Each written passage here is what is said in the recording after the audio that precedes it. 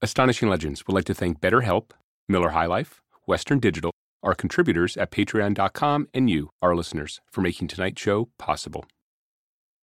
2 weeks ago, we brought you part one of our two-part series on Alien Autopsy, possibly one of the most successful paranormal hoax films ever created.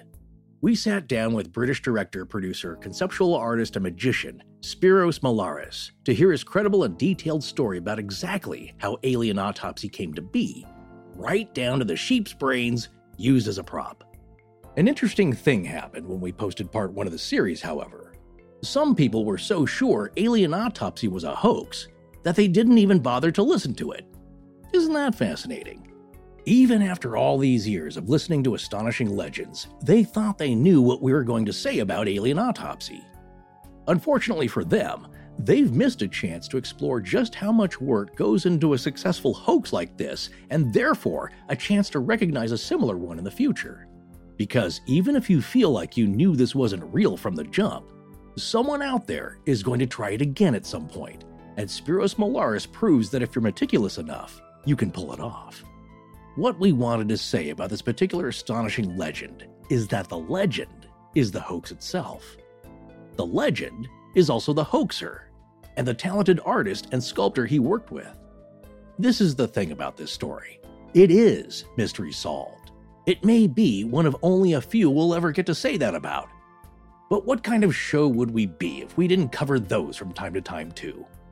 We're here to explore all sides of the paranormal, and to turn a blind eye to proven hoaxes, and possibly one of the most viewed paranormal ones ever pulled off, would be irresponsible.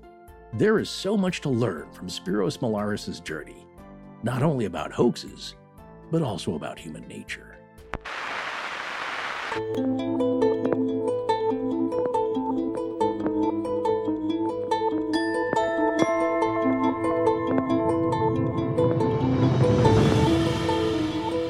Welcome back to Astonishing Legends.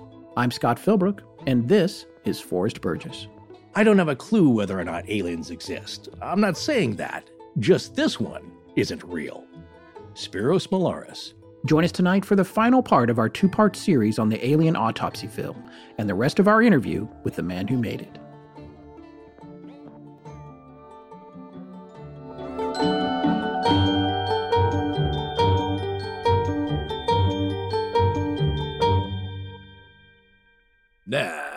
And we're back. That we are, folks. What were you doing there?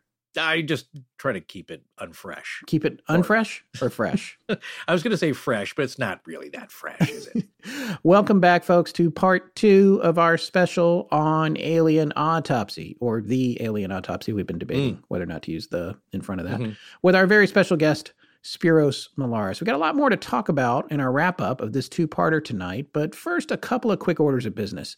As I said last week, the Kecksburg Volunteer Fire Department charity shirt is currently in the AstonishingLegends.com store, and it is flying off the shelves. Thank you all so much for all the orders you've placed so far. Yeah, and all the proceeds from the sale of that shirt are going directly to the fire department there to help them out. And as we've said, a lot of that really goes to helping out their budget and income for the year, really keeps them going.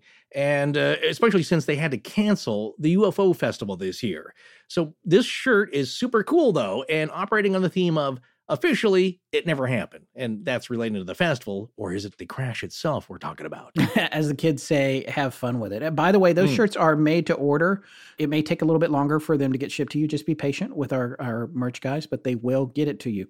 Our graphic designer, by the way, Tommy, he really outdid himself on this shirt. It is very, very cool. I love it. And the first run is only on sale until October 1st. We will consider a second run if there's more interest after that. And yes, we know some of our other merchandise is sold out right now. We're working on that. So reordering stuff and a couple things being rejiggered. So please be patient. All righty then. Well, believe it or not, we have got a lot to talk about tonight. So let's get back into it. I think a lot of people are going to believe it because we always have a lot to talk about.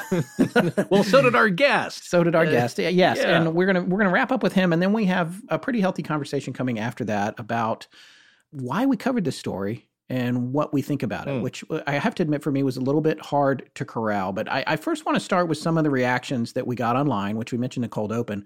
When we posted this topic, there was a few people who seemed to think they knew what we were going to say about it. And as Forrest said in the Cold Open, I don't think they ever even listened to part one. And subsequently, they're probably not listening right now. So let's talk about them, shall we? Well, they'll figure it out anyway. Yeah. Well, look, I think this is another case of mystery solved. Let's move on. Now, I'm not saying this about those recent comments so much, but when it comes to certain topics we've covered, like the Patterson-Gimlin film or even Edgar Cayce, we've noticed that usually the harshest criticism from those not liking us covering those topics often comes from people who haven't listened to the episodes. They're just rolling with their preconceived notions, which is understandable. That's just human nature. But it's not how we like to roll. I personally ascribe to the motto, notice everything, look at everything. And hey, if a topic just ain't your cup of tea, we're cool with that. As we always say, please come back when it is. But if these types of subjects interest you at all, then I think at the very least it'll be entertaining and we'll all learn a little something along the way. Ironically, we've also had people who didn't like it when we covered a mystery and we didn't think there was a conspiracy or mystery behind it, like with Polybius. Yeah. Did that make any sense? We had somebody, no, it was one of the early comments where they were like, look, 2 shows in a row, Kincaid's Cave and Polybius, and they didn't turn out to be real. It's like, well, that's what we were trying to find out. I mean, they all can't be real, genuine paranormal mysteries.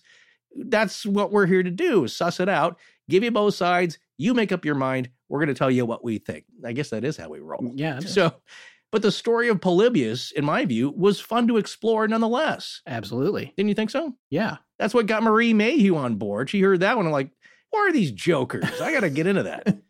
Tell them what's what. And speaking of the Patterson-Gimlin film, there are a lot of similarities that are pretty interesting to this case, but also a lot of significant differences. And I think it's fascinating to line those up, how they were perceived. Now, Scott, let me ask you, before we did the PGF series, all 56 hours of it, you know, like how I keep changing and it gets longer yes, and longer. Longer and longer. In my mind, that's how it goes. Did you have any preconceived notions about it? I know we talked about this when we did it, but it was a while ago. Yeah, I remember that when we first went into it, I was presuming that it was a hoax and we would easily prove that. Really? Yes. That's what's interesting is I was pretty neutral. I mean, like I told the story before, growing up in the Pacific Northwest, I was neutral about it. I just didn't know, but I leaned more towards believing it was real. I just didn't really think a lot about it. I just thought like I said before, I guess that's what a Sasquatch looks like. But I didn't think of the implications of it being real. I gave it more weight. That's a fundamental difference between you and me, I think, right. Is that you do give more weight. You're more ready to believe at the outset than I think I am. But we take the same critical approach to the analysis. Right. But I think we start in different gates from, as we come into it. Perhaps generally, but I think with this film, what I'm saying is that because of hearing stories from trusted people growing up all my life, being immersed in that Bigfoot culture up there a little bit, I was more ready to believe that it was a possibility, again, without thinking of the implications of it being real. Just that, like, wow, it looks pretty good to me. I don't know. All right. I'm going to roll with it until I hear something different. Now, when it comes to the Alien Autopsy film, as we discussed in part 1, my feeling was like, no about this. It didn't sit right. It was fun to consider the possibility and the implications of it being real. That's where it gets people. But just looking at it, like, yeah, we'll talk about this in the conclusions about what didn't sit right. But it's like, is that what an autopsy room would really look like? Is that how they would do it? I don't know. And so I wouldn't even say that I was eager and I wanted to believe it was real. I believed in the possibility of it being real or true, or that other real, genuine autopsies have taken place. I just didn't think this was it. So that's why I'm saying going into it, like, I couldn't disprove it. But what my point is here is that it's fun to consider. We're all listening to this show because hopefully we all have an interest in this, whether it's not specifically about aliens or UFOs, but it's taking a critical look and having some fun while doing it about these kind of weird things that pop up and what bigger and better one to do, no matter what you believe about it going into it.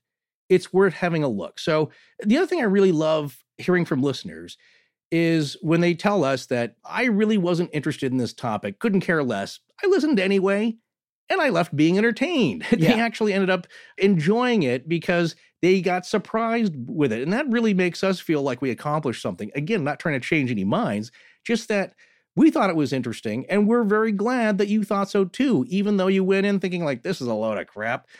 And you came out going, well, I learned a little something I didn't know, which is what happened to us here. We'd certainly watched it. There was a lot of things that we learned about it, though, that we weren't aware of. And that's just the backstory. I'm not even talking about the hoax part and the mechanics of it. I'm talking about the evolution of the story and what happened. Because it is important in the paranormal world, as Scott was referring to earlier, whether real or unknown or genuine or hoax, you should take a look at everything. And as I just said, there are significant similarities between the Alien Autopsy film and the PGF, but not so much about what creatures are seen in the film and how realistic they are, but by the aura of preconceived notions around it, believing and unbelieving. And at the time, what was seen on film, the Alien Autopsy film, could not be proven or unproven. And that remains at least true for the PGF, at least. So I think we should all keep in mind that what you believe about either's veracity, at the time of the airing anyway, is not proof either way. It's just an opinion. Well, I can't blame the people that skipped it or that didn't think they wanted to hear it. And I'll tell you why. Mostly what we do and what we've been doing for like 5 years now is the whole Dateline 48 hours thing of here's this mystery that happened and here's what seems to be the mundane explanation, which makes perfect sense. Or does it? Yes, right. Like that's Keith Morrison, right? Or Keith does Morrison, it? oh. And then things got worse. No, I admit that we like to do that. We like to look at the mundane, but of course also the possible supernatural explanations for things. So I think some folks thought we were going to pretend Alien Autopsy was real for an entire episode and then do another episode about why it either could be or wasn't. And yeah, we've sort of been doing that for a while now, but we flipped the script on that this time. You see, for us, or for me anyway, the astonishing legend in this story is the hoax itself. It's what Spiros Malaris pulled off, a true magician's illusion. Extremely meticulous and exceptionally well planned. That is the legend of Alien Autopsy. Now, we're going to have a lot more observations on that in our wrap-up and conclusions, but since our angle on this whole thing understandably confused some people, I just wanted to clear that up. But the other lesson is you might think you know what we're going to say about a topic, but you don't. Remember that we're always going to try and surprise you. So we're going to encourage you to always give at least the first 90 minutes of an episode a chance before you write it off. So you're talking about the first fifth of the... the first fifth. Okay, of an episode. Yeah. Gotcha. And what are you going to do? You're quarantined, you're working from home. Just put on the headphones and give it a good solid day before you decide you don't want to listen to the rest of it. Oh, dear. That's a huge ask. And you can't study the hoaxer without looking at some of the most successful known paranormal hoaxes in history. It's remarkably easy now in hindsight, okay? Hindsight is 2020. And after the hoax has been admitted and it makes the news, and you say, oh yeah, I knew that all along. But did you? Did you really know? How could you know? Or did you just have a hunch? Hunches are great. Instincts are great. You have to embrace those. But when it comes to something more than circumstantial evidence about why Alien Autopsy was a hoax, and you knew it from the start, what were your analytical and critical reasons that you can point to about it that definitely informed the idea for you that it was fake? And why is it important to know that? Because this is how you learn to better spot hoaxes in the future. Okay, we'll talk more about that after we finish up with Spiros. But we wanted to set the stage for the rest of this before we sit back down with him. All right, it's been 2 weeks. Sorry we had to split this one up with a dark week there in the middle. We don't usually do that with two-parters. But we're going to refresh your memory a little bit with a recap of all the major players here. Yes, and I guarantee it'll be a lot easier than following the recap on all the characters from the Netflix show Dark. Oh, man. I love it in German, but man, who's that again? Like, how did he? I might have stopped watching it, honestly. I enjoyed it, but I also was like, I'd need a notepad. So anyway. Oh, boy. But I guess you need that with our show. All right, these are some of the major players in the show. First, we have Spiros Malaris, who has been our guest on the show and is going to be back tonight for a bit. He's a magician, showman, technologist, producer, director. He's a jack of all trades. And from Spiros' website description of himself at the top, it says director, producer, and conceptual artist. We also have Ray Santilli, a session musician, entrepreneur, record and film producer based in London, salesman, publishing and media licensing guy. Gary Shoefield, Ray's friend and a media and film producing partner. We have John Humphreys, an artist, sculptor, movie and TV special effects supervisor. And then we're going to mention Gareth Watson. He actually worked for Ray and Gary, and he was the man behind the window in the Alien Autopsy film with the surgeon's mask on, although he's behind the window. And it turns out he was also the editor on the Eamon Investigate show, which we'll be talking about tonight. That is interesting. Yes, it is. And I just happened to see that on IMDb. Last but not least, we have the man with the greatest name involved in this, Volker Spielberg, media licensing expert and publisher, and the financer behind the original $70,000 budget for Alien Autopsy. He paid for half of it, and Spiros paid for the other half. So these are all the players, and their names will come up. We just wanted to remind you who they were. And then we want to remind you also the big picture of how this whole thing played out. Spiros thought that the plan was to make this hoax footage, then release it for free, and when the world got buzzing about it, come back and say, hey, you know what? We made this. We tricked you, and here's a documentary about how we did it, and then to license and sell the documentary explaining how they fooled so many people, which is why they put so much effort into making it so real. But according to Spiros, Ray Santilli began profiting off the hoax footage almost immediately. It never got to that documentary stage. There appeared to be no plan to make a documentary about it or how it was done because Ray was pretending it was real. And not only that, not telling Spiros how much income he was making from it along the way. So tonight we want to introduce the first segment of the second part of our interview with Spiros. And you remember in part one, towards the end, we found out that when Spiros went to the U.S. Library of Congress to register his full version of Alien Autopsy as a film made in 1995, he couldn't because Ray Santilli had already registered one and claimed it was a 1947 film.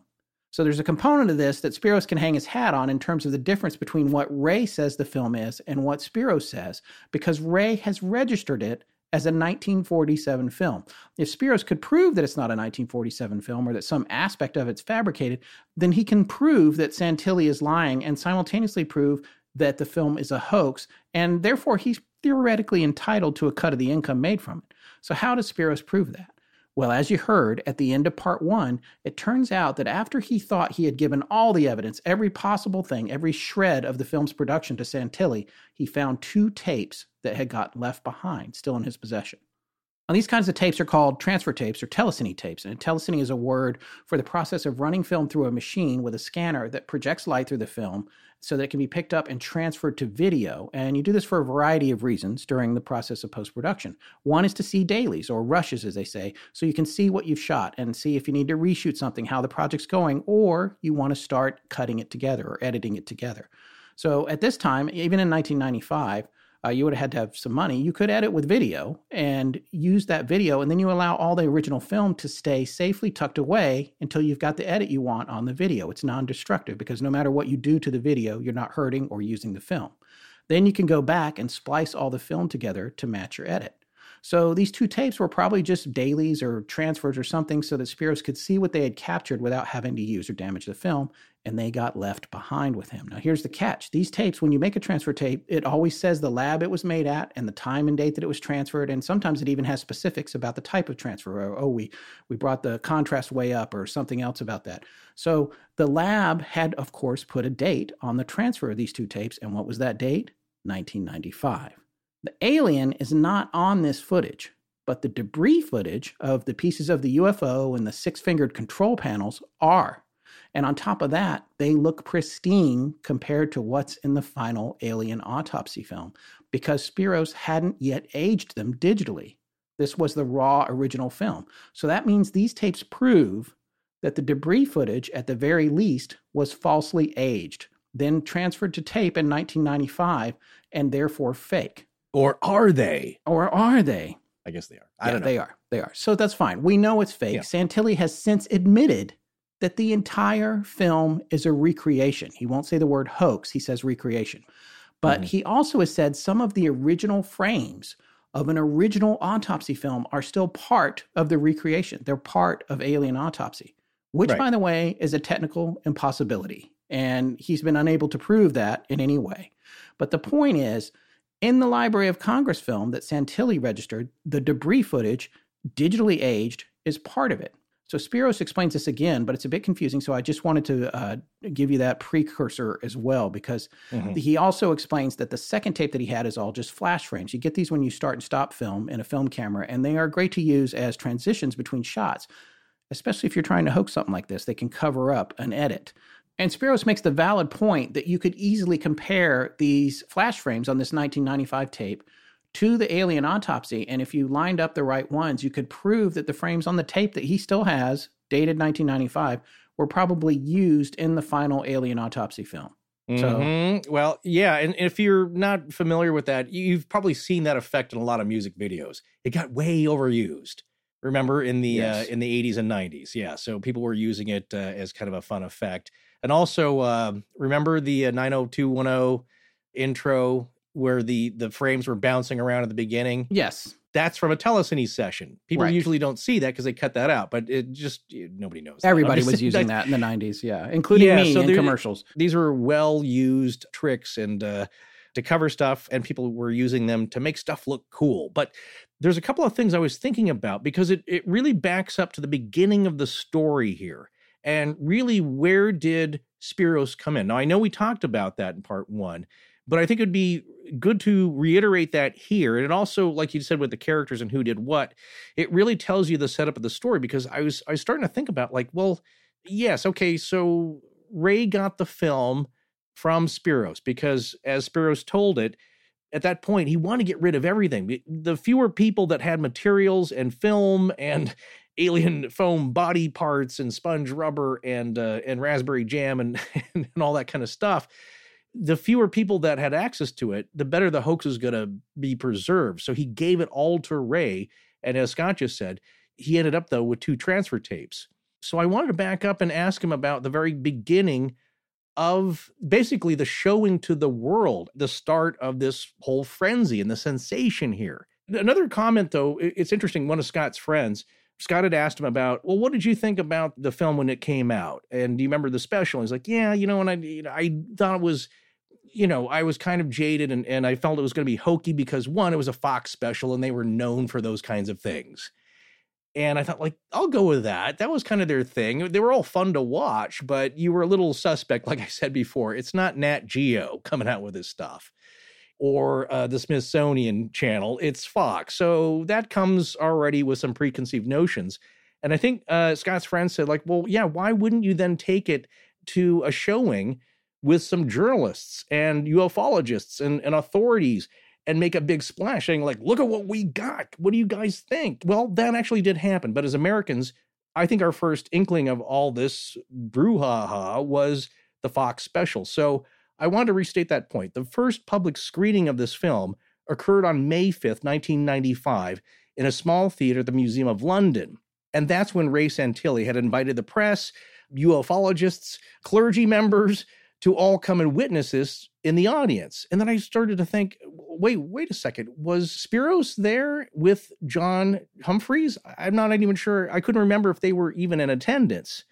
But basically, that was the first public showing. And you tell me, Scott, think about the turnaround in this. On August 28th of 1995, that same year, that's when the Fox television special Alien Autopsy Fact or Fiction aired. So there's a pretty quick turnaround. They had to go out and get those interviews, put all that together. Yeah, well, you got to license it too, first to Fox. So on top of showing it as they did, in the UK, then you got to get out and knock on doors and get the licensing out and say, hey, look, we have this. Then once that deal is closed, at that point, Fox has got to go out and produce it. And we do have an interesting letter that we're going to read later from the director of the Fox special. It did move pretty quickly because there's only really 3 or 4 months there between when it was premiered in that setting you're talking about in the UK, which Americans, we didn't really know about or hadn't heard about so much. Now with the internet, you probably would have heard about it quicker. But then it turned up on Fox at the end of August, like you said. As we said before, and as you'll see in some of the media coverage, it did go all over the world. The story was picked up. But I think it probably got brushed over here in the States. We get a lot of that kind of stuff, and it gets relegated to the Inquirer and the Weekly World News. Right. Weird News of the Week, Weekly Worldly News. That's where it ends up. It gets buried. People don't really pay attention to it. So my question to Spiros was, when you handed that film over to Ray, and I believe in tow with Gary, because you had plans to release the film. And as I said, you want to get rid of everything, all the footage, all the props, so it would stay more secret. And then his plan was to gauge the reaction, produce a doc about it. Did they tell you that they were going to host a screening of it at the Museum of London or anywhere else? Did you know about any kind of screening, or were you even invited to the event? And if you were aware or not of this screening, was it yours and John's strategy to just keep quiet and see how it all unfolded for a while and kind of sit back and gauge the reaction that way? So this is what Spiros told us via Facebook Messenger. So these are his answers, and he said it was okay to read these and paraphrase these. So Spiros says, John had nothing to do with the handing over to Ray. I was the only one who dealt with Ray. Gary was not visible or actively involved at that time. I didn't even regard him as Ray's partner. It was Ray who put on the screenings, and these happened without my knowledge. I had no idea that he was screening it anywhere. Although John was involved on my team, that's John Humphreys, he had no dealings with Ray at all. In fact, John didn't even meet Ray for the first time until the day of the filming when Ray turned up with Gareth. And no, we were not invited to the screenings. The last thing Santilli wanted was to risk us speaking to anyone. So the reality doesn't fit the new versions of reality that Ray invented. He needed John to say that he created the image of the alien from film he saw, but he and John hadn't even met until after the alien was made. And if I'm absolutely honest, I don't even remember Gary Shoefield ever having been there at all. But I just don't remember if he was there when Ray brought Gareth or if it was just Ray and Gareth. I succumb to the possibility that Gary may have been there because Gareth worked for Gary. But it's a bit hazy if he was there at all. Gary or Ray certainly were not in any of the film. They say they were, but they weren't.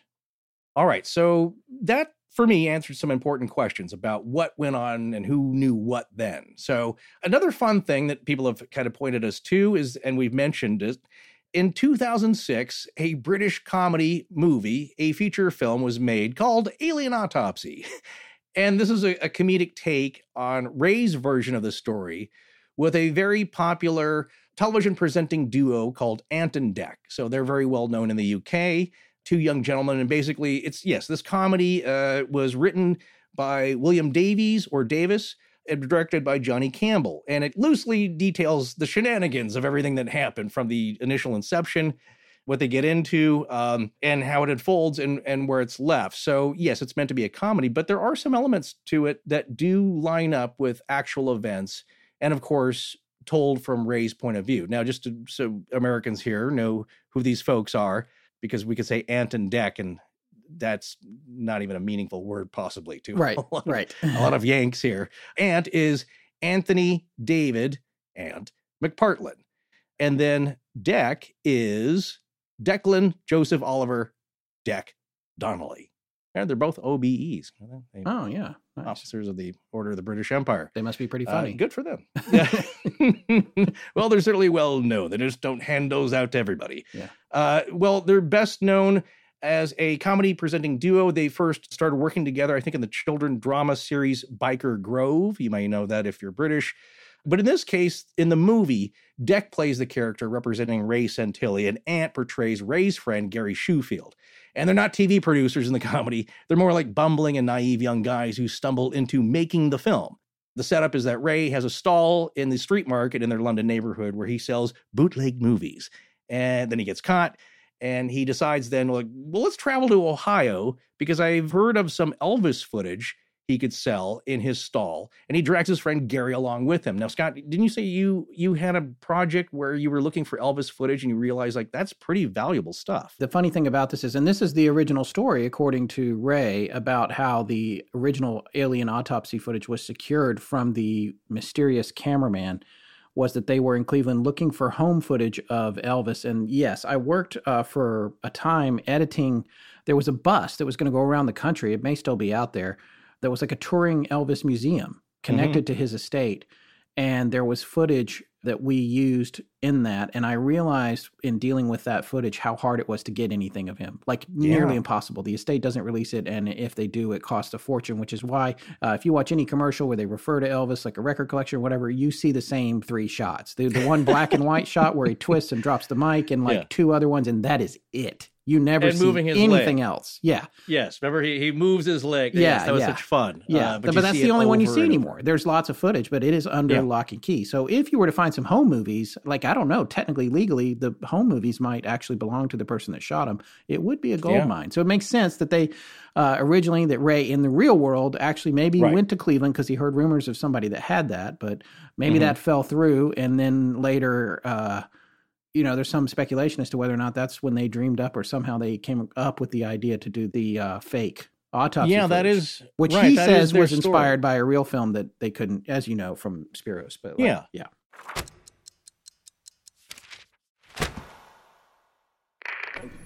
Hi, I'm Taylor, and when I'm not... Information redacted. I'm listening to Astonishing Legends. Let's get back to the show. So if you watch the investigative documentary here, Eamon Investigates, that is the story that Gary says, that they went on this trip. They really did go looking for Elvis footage. Yeah. And that Ray disappeared for a couple of days, didn't tell him where he was going. Yeah. But he figures like, well, I'm on vacation anyway. I'm on holiday. So I'll just enjoy myself. He comes back with this incredible footage and some other stories, and that's how it starts off. But in the comedy movie here, Harry Dean Stanton plays the army cameraman, who's the mysterious guy that sells him the footage, and they have to come up with the money. And so, like I said, it does follow Ray's story in that they have to come up with the price that Harry Dean Stanton wants. And in the time between they make the deal and they actually get the footage, well, it's ruined. Now what are they going to do? Because there's an investor who's a scary guy, and it's more the comedic license here. But that is Laszlo Voros, who's this big, scary, kind of shady character who may hurt them.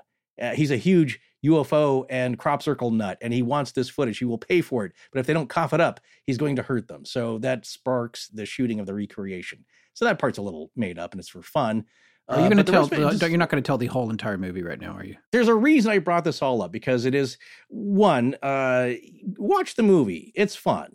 The second reason is that it's important because what happened is that shortly before the release of this movie, that's when the Eamon Holmes Investigates documentary series aired in 2006, April 4th, I believe.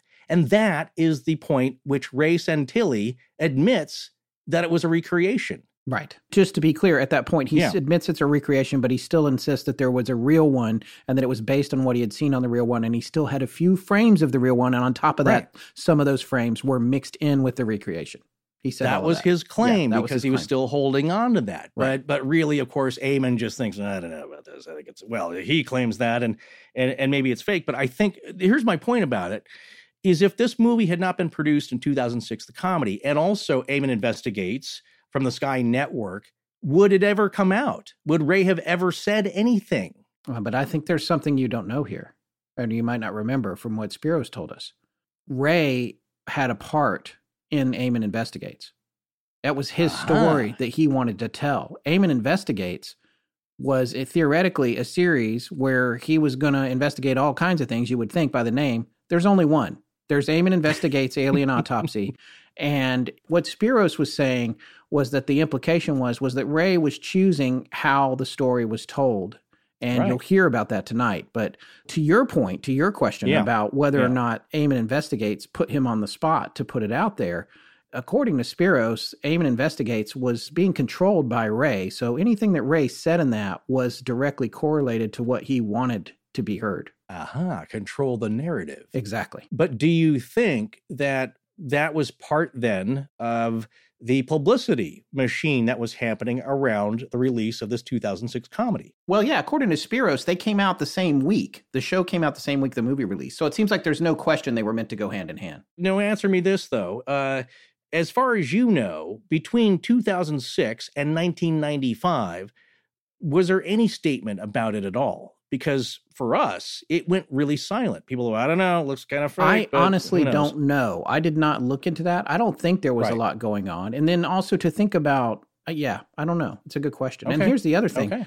Ray's story, I mean, who knows what the deal looked like, but he could have had points on the bottom line in the film. I don't know if he would have gotten them, honestly, to be the first time. But if he did, then he goes out and does Eamon Investigates, and it hypes up the movie, and the movie makes more money. Then he makes more money in royalties on the back end. Okay. Here's the last thing I will say about that film. Pure speculation on my part. I have no idea if any of that happened. Well, we love to do that, too. Yeah. Right. But here's the last thing I will say about the film, and it was kind of a curious little button at the end. So after the film is done, of course, I think as the credits are rolling, there is an interview. You only see a couple of shots from an interview with Ray and Gary, where they're just casually sitting there and they're kind of joking around. And I think they wanted some sound bites from them. And the second one is kind of curious because in that one, they're joking around and Gary says to the camera, whoever's interviewing them, he's teasing Ray a little bit. He says, yeah, Ray here, he's a good friend. I'm paraphrasing, of course. He's a good friend, but he will sell anything. He'll sell you anything. And then Ray kind of jokes, he's kind of laughs a little bit. He said, no, come on, that's not true. And it's a curious thing to say. Indeed. All right, let's get back to Spiros here. We have just a few more segments with him to share with you guys to give you more depth around this story before we share our final thoughts and conclusions. Be warned, the word boobs does make an appearance in tonight's show, and, well, we decided that it was okay in context. But first, let's hear from him about those 2 tapes that Spiros still had in his possession.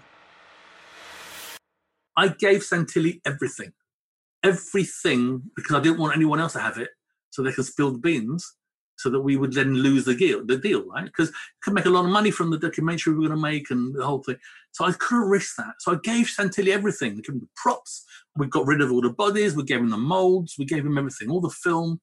But as luck would have it, 2 tapes got left behind. And those tapes are dated and stamped from the laboratory that I had them developed from, that I wasn't supposed to have, but I found them in my archive.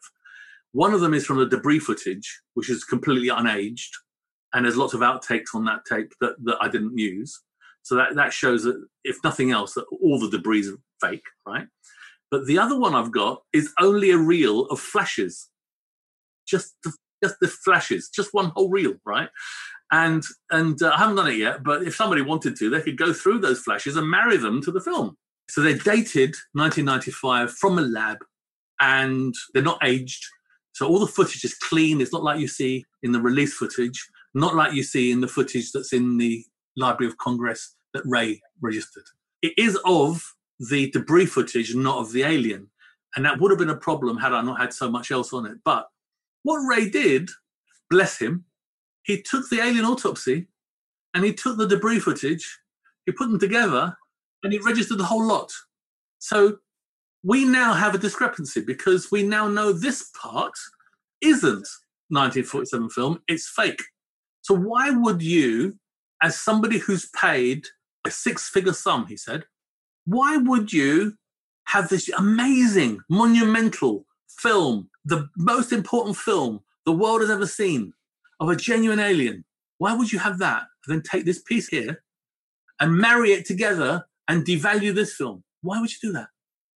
Why? Because you don't need to.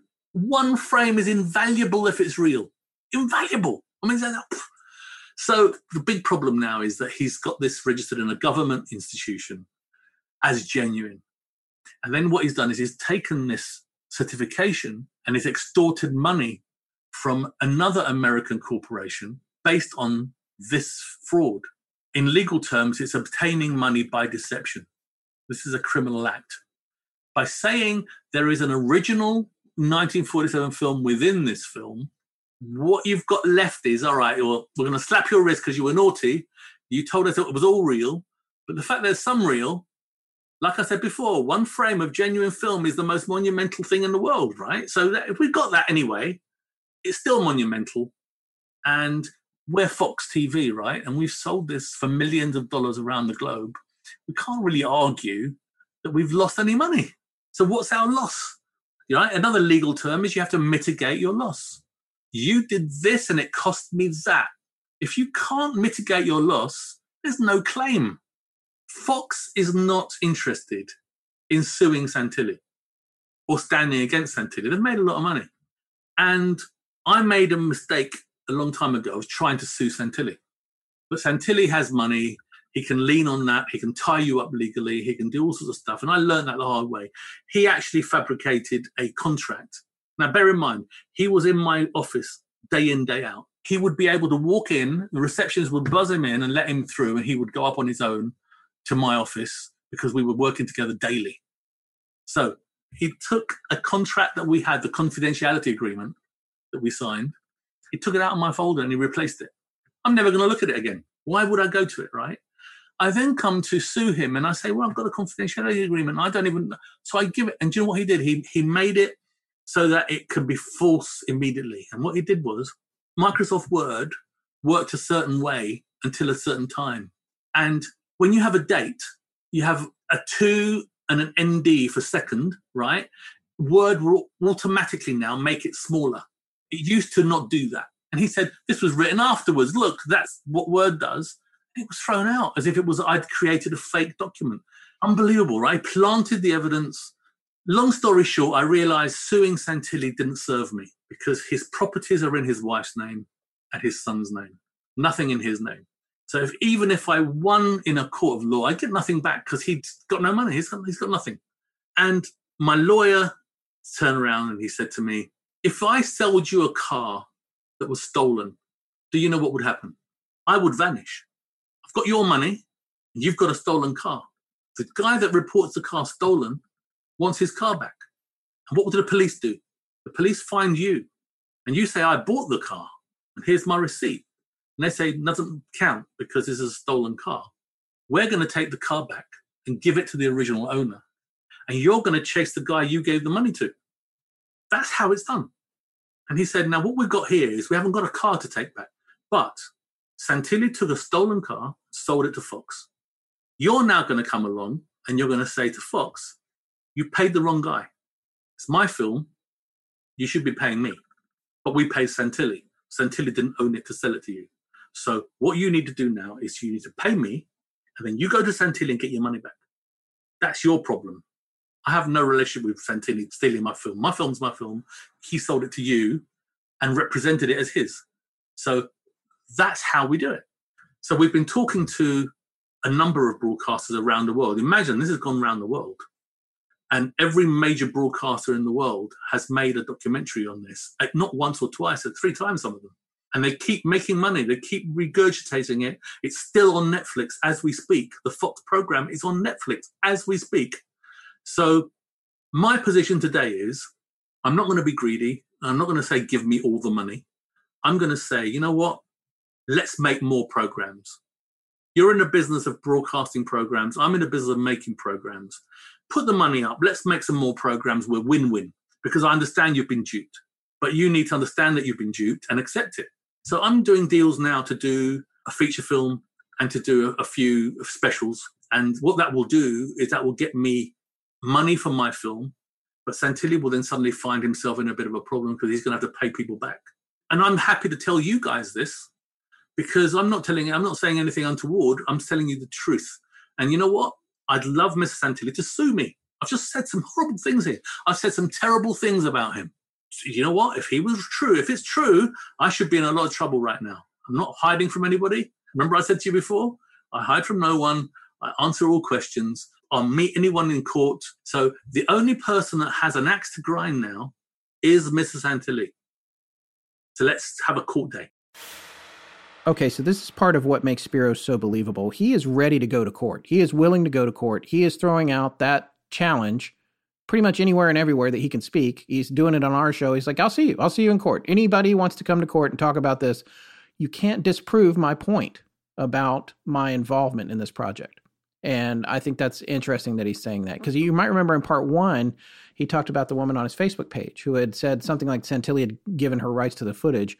But Spiros was like, no, that's not, you can't do that. And then she threatened to go to court or do a rights claim. No, it was a YouTube claim. And then there was, when it got to the point where Santilli needed to get involved and back her up, he backed down because Spiros is holding all the cards. So that's what's interesting. Nice in terms of magician reference. Holding all the cards. All right, so we got this next segment coming up. And this is all about destroying the evidence, but also just like not having any photos, not nothing. He was very careful to make sure there weren't things out there that could lead back to this. This is a guy you might actually want in a military operation because he's really covering all the bases here. In one of the clips that Spiros had sent us of stuff to watch, it might have been the Aim and Investigates program, I think, which Santilli had a hand in, as we said earlier. To further confuse things, you can see briefly these 3 Polaroids that look like work in progress on the alien body, but they only showed them for a second in that show, and they didn't really say anything about them. So we wanted to find out more about that. And I can't remember if it was that show or if that was in the BBC One show. We had a lot of footage. We have links to all of it, so you can watch it all in our show notes. But we did ask Spiros about this. I said to my crew, no photos. John didn't listen. Now, when he sculpted the body, it was done in another studio. It's called Murphy's. There was no reason to do it secretly there because nothing to see. He had to mold his young son, Michael. Michael was 10 years old at the time. And because his mother's side of the family, all over 6 foot tall, he was 5 foot tall, age 10. So he was a right size for us and skinny. John, first of all, molded him. And then if you know anything about sculpture, or if you know about special effects, what you do is you start with a base. So you create the body in plaster, which is Michael's body, except for the feet, because you have to sculpt 6 toes, except for the hands, and except for the head. You just need the torso. And all of that torso, the bulk, would have been clay. And clay dries up and cracks. And, so you don't want a big, vast amount of clay. You want to add clay to that body. So what he did was he added clay to Michael's base plaster body to build the alien body. Up until the point where he's molded Michael, made Michael's body, nothing to worry about, nothing secret, right? He then had to sculpt the alien body on top of the plaster. That's when it was transferred from Murphy's to the house we were going to film in. He took photos of Michael being molded in the same position. I couldn't hardly tell. I mean, they show it very briefly there, and they're Polaroid, so the detail's not great, but yeah. But I've got the stills. I'll give you the stills. They're very, you see exactly what it is. You can see Michael is in the same position as the alien, lying down like that, covered in the mold and laughing. And Michael is now 30 years old, I think, At the time, he was, 10 years old. So Michael now dines out on the fact that he's the alien. So the next thing that happened was, the plaster cast was moved to the house, and John then laid clay on top of the plaster to make the new shape because it's bigger than the base, right? The skinny arms of Michael became muscular arms. So he just added the muscles on. So once he'd done that, John also took a picture of the clay on the slab in the same position as Michael. And he shouldn't have done. And I was furious at him, and I'm so pleased he did it, right? Because I wouldn't have it today. But he wasn't supposed to do that. And he never showed anyone until it got to the Eamon Holmes program. Man, I love this kid. Yeah. Did he know, John Humphrey's son we're talking about, did he know when he did this, when Dad had him do some crazy thing, that he was arguably going to be one of those famous models for a special effect alien of all time? I know, that's crazy. Think about how many people have seen him or a version of him. I know. I'm sure it was just fun. Well, it's very tedious. You gotta lay there for a long time, as anybody who's done like a life mask or anything like that, or you see an actor talking about their special effects process in the makeup chair at 4 a.m, and it takes 4 or 5 hours. It's very tedious, but he looks like he's having fun in the photo, which is what I love. He's a good sport about it. But if you think about it, his character is possibly even more famous because, unlike the alien in Alien and the xenomorph I'm talking about in Alien, the Alien Autopsy wasn't just seen by sci-fi horror fans. It was seen by anyone who wonders if we're alone in the universe. Yeah, because you think, everybody knows the xenomorph. And maybe you have, even if you didn't see Alien, the movie. You might know what that is, but Alien Autopsy was watched by everybody who thought they had to check it out. They weren't necessarily sci-fi people. It was a broad swath of global culture. So, yeah, I thought it was funny when Spiro says, "Oh yeah, he's dining out on that. He was the alien in Alien Autopsy." That's a pretty great claim to fame. Either you'd have to stage that photo to show a kid posing for at least the torso of that, and then the head was a separate sculpture. Yes, but it looks pretty vintage to me. Yeah. Well, in another case of Spiros throwing down the gauntlet, in this section coming up, you're going to hear him talking about trying to set up a really rigorous lie detector test in a face-off with Ray Santilli. You would think that Ray, if his side of the story is true, he's going to, show up for that. He's going to be into that, but it seems like that falls away. This is the section that talks a little bit about the Eamon Investigates that we mentioned earlier before the first segment. Eamon Holmes, by the way, he's a Northern Irish journalist and prolific broadcaster, and he made this series, Eamon Investigates the Alien Autopsy. By the way, that credit curiously does not appear on his Wikipedia page. I don't know if he's trying to forget it because at this point there's so much controversy about this. But when you watch it, you get the impression, like I said earlier, it's a show he does all the time, looking into all sorts of mysteries. Because he talks about, I am an investigative reporter, which I'm sure, you know, he obviously is. But this is the only one of these he ever made. And to hear Spiros tell it, Ray was heavily involved in how it was produced and what was covered. That's too bad. I enjoyed watching the 4 parts of it. I did too. It was kind of fascinating. But again, this Eamon Investigates the Alien Autopsy, it was edited by Gareth Watson. Gareth was the guy who worked for Ray and Gary Shoefield. He's listed as the editor, although maybe that credit was just for the Alien Autopsy portion. It occurs to me now that it could be that. So I probably am painting with too broad a brush there, but still. Gareth was also the guy behind the window in the autopsy footage. This is also interesting because in the Eamon Investigates piece, he actually interviews John Humphreys in it. And you'll hear Spiros talking about that a little bit because he feels like John is being made to lie. And it's obvious that John's uncomfortable in it. And you're going to find out why here from Spiros. And we also asked Spiros, what's going on with the whole Library of Congress thing? Has he made it clear to them that they had allowed someone to misrepresent the registration of a film by lying about when it was made by almost 50 years, and also the fact that it was a hoax? The Eamon Holmes program seems legit, but Eamon Holmes never made another program called Eamon Investigates anything. He was brought in to make this one program by Santilli and Shoefield. They paid for that program. This is what they did. They said to Eamon Holmes, and I know this because I phoned Eamon. Eamon, we want you to say it's not real. We want you to act like you're trying to uncover the truth. And I want you to ask us difficult questions. And that's what he does. Yeah, guys, well, what about this? And they've got all the answers, of course, right? At one point, there is a scene where John Humphreys is sitting on a chair in a kind of a warehousey kind of situation. And he's very uncomfortable. He looks very uncomfortable because he's been asked to lie. And he's sitting there trying not to show it. He's very nervous. And John didn't know that Eamon is in on it. Eamon is in on the interrogation. Right? He's been told to do this. But John thought, this guy's going to catch us out. And he was acting like he had something to hide. So that whole thing was released the week of the film being released. The timing was perfect. And what it did, it set up a new concept, which was there is original film and it's only a few frames and they're in the film. That was the first time that story came out. So that documentary set it up and the film secured it.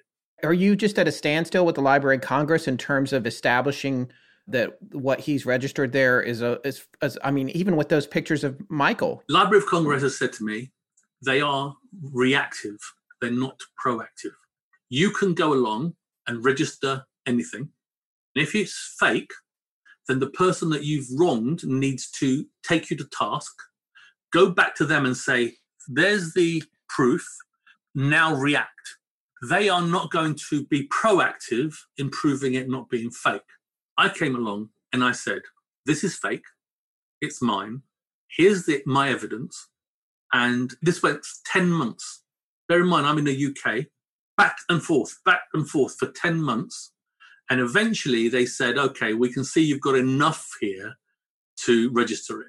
I said, well, what about the one you've got registered that isn't real? And they said, well, we're not proactive. So we're not going to sue him. We're not going to chase him. It's for you to do that. And then we will react to whatever the court says for you. I didn't have the money to chase and do all that stuff. It's quite a laborious thing. And Santilli is already a very litigious person. He knows the loopholes. He knows how to tie people up. He knows how to play the waiting game. So there's nobody going to win out of this but him. So I did what I could in as much as to build up a case. And one thing that I did was I went to a newspaper that ran a story to say that Santilli has got original film but has revealed that it was fake. So I then went forward and I said, okay, now that you know that it was fake and what I told you is true, because he's accepted that, puts me back in the frame. He actually denied I was even involved early on. Slowly, you knock the pins down one by one, right? And I said to the newspaper, here's an idea. Why don't we do a lie detector test with you? Now, not any old lie detector test. Let's do a 3-phase lie detector test, which is wire up to the brain activity, wire up to the sweat glands, and wire up to the pulse. So you've got these 3 things you've got to beat. You can beat a lie detector test, the old ones, because all you had to do is control that you lied in a consistent manner, that you would say the truth. You pass, but you don't stop sweating, and you don't, and your brain activity and your heart rate and the sweat glands are all independent, and you can't control them.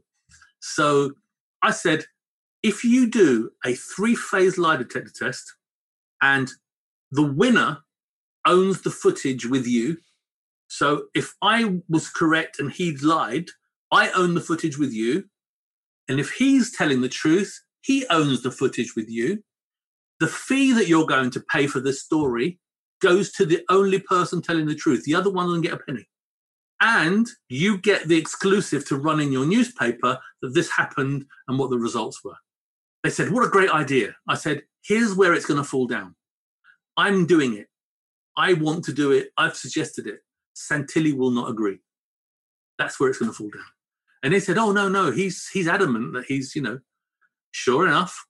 They went to, and it's on my website. You can see all the newspaper clippings and you can see all the story. They went to Santilli, and Santilli does what Santilli does always, which is that whole thing that I said to you. Can I make a woman jump out the window and fly? Yeah.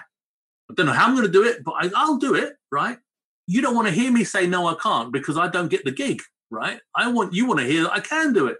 So what Ray does is he says, yeah, sure, let's do a lie detector test. Let's just work out a time when we can all do it, and we'll do it. Ray contacted me and said, we should share the pot. So whatever the fee is, we should share that, and we should share the footage afterwards, and everybody do it together, share it. But Ray, why would I want to reward you? I said, if you're right, you get it all, right? And if you're wrong, you get nothing. I don't want to reward you. I don't trust you. I don't even like you anymore. So why would I want to do that? Oh, well, I don't want to do it. You said you'd do it. Just do it. You're right. You'll win the money, and that's the end of it, right? You don't need to share it. So he went quiet. So I get hold of the editor of the newspaper, and I said, what's happened? He said he'll do it. It's 3 months now.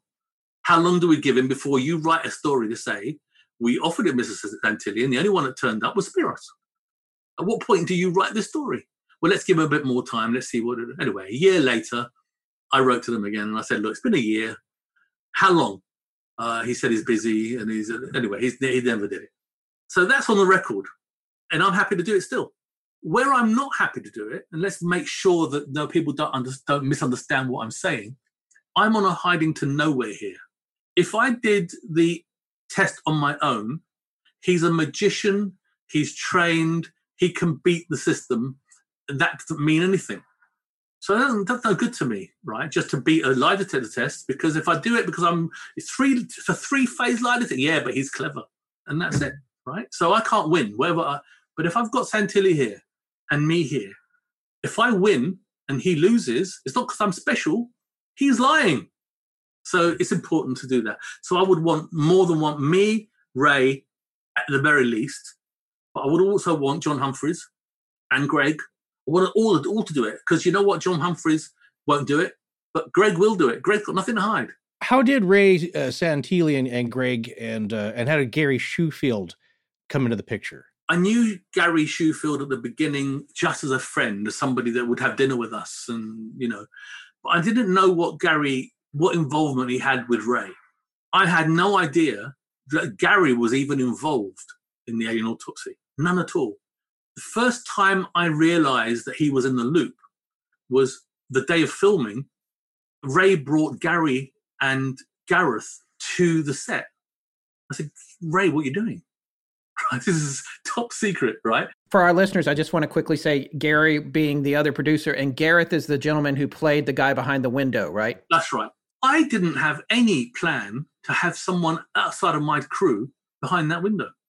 And all of a sudden, I've got this guy who's not only here, he's in the mix now. So I said, Ray, what are you doing? And he said, no, he's okay. He's a very good friend. He won't do anything. He works with us. He's very reliable. I said, but you're asking me to keep the secrecy, and I've now got a loose cannon. I can't control this guy, and I'm the one responsible for keeping it secret. And you put me in an untenable position. He said, no, he's fine. I'll take responsibility for him. So I said, what's he here for? He said, he could be the guy behind the window.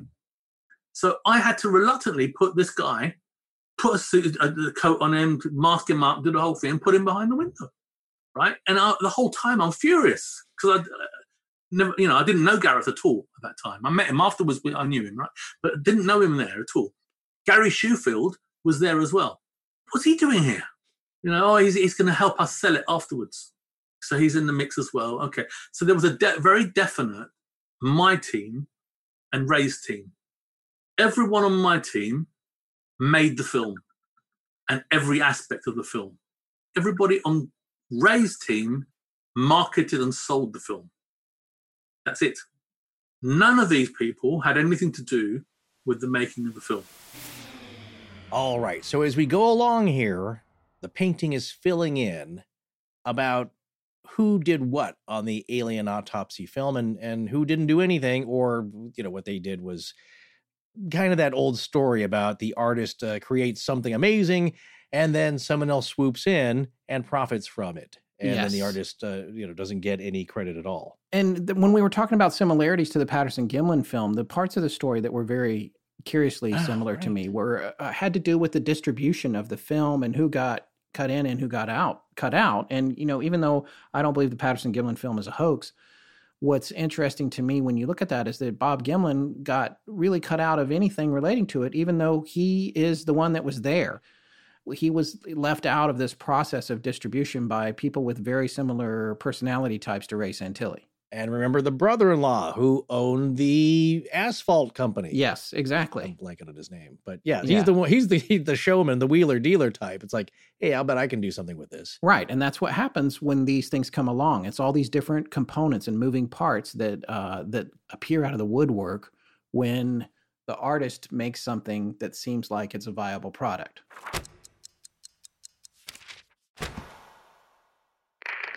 Hey, this is Sean Nelson, deep in the Louisiana swamp. Hi, I'm Nick Koldersky. And while I'm out here looking for the Rougarou, when I'm not watching Critical Role, a show where a bunch of voice actors sit around and play Dungeons & Dragons, I love listening to Astonishing Legends. Wait, I think I see something. Now back to the show.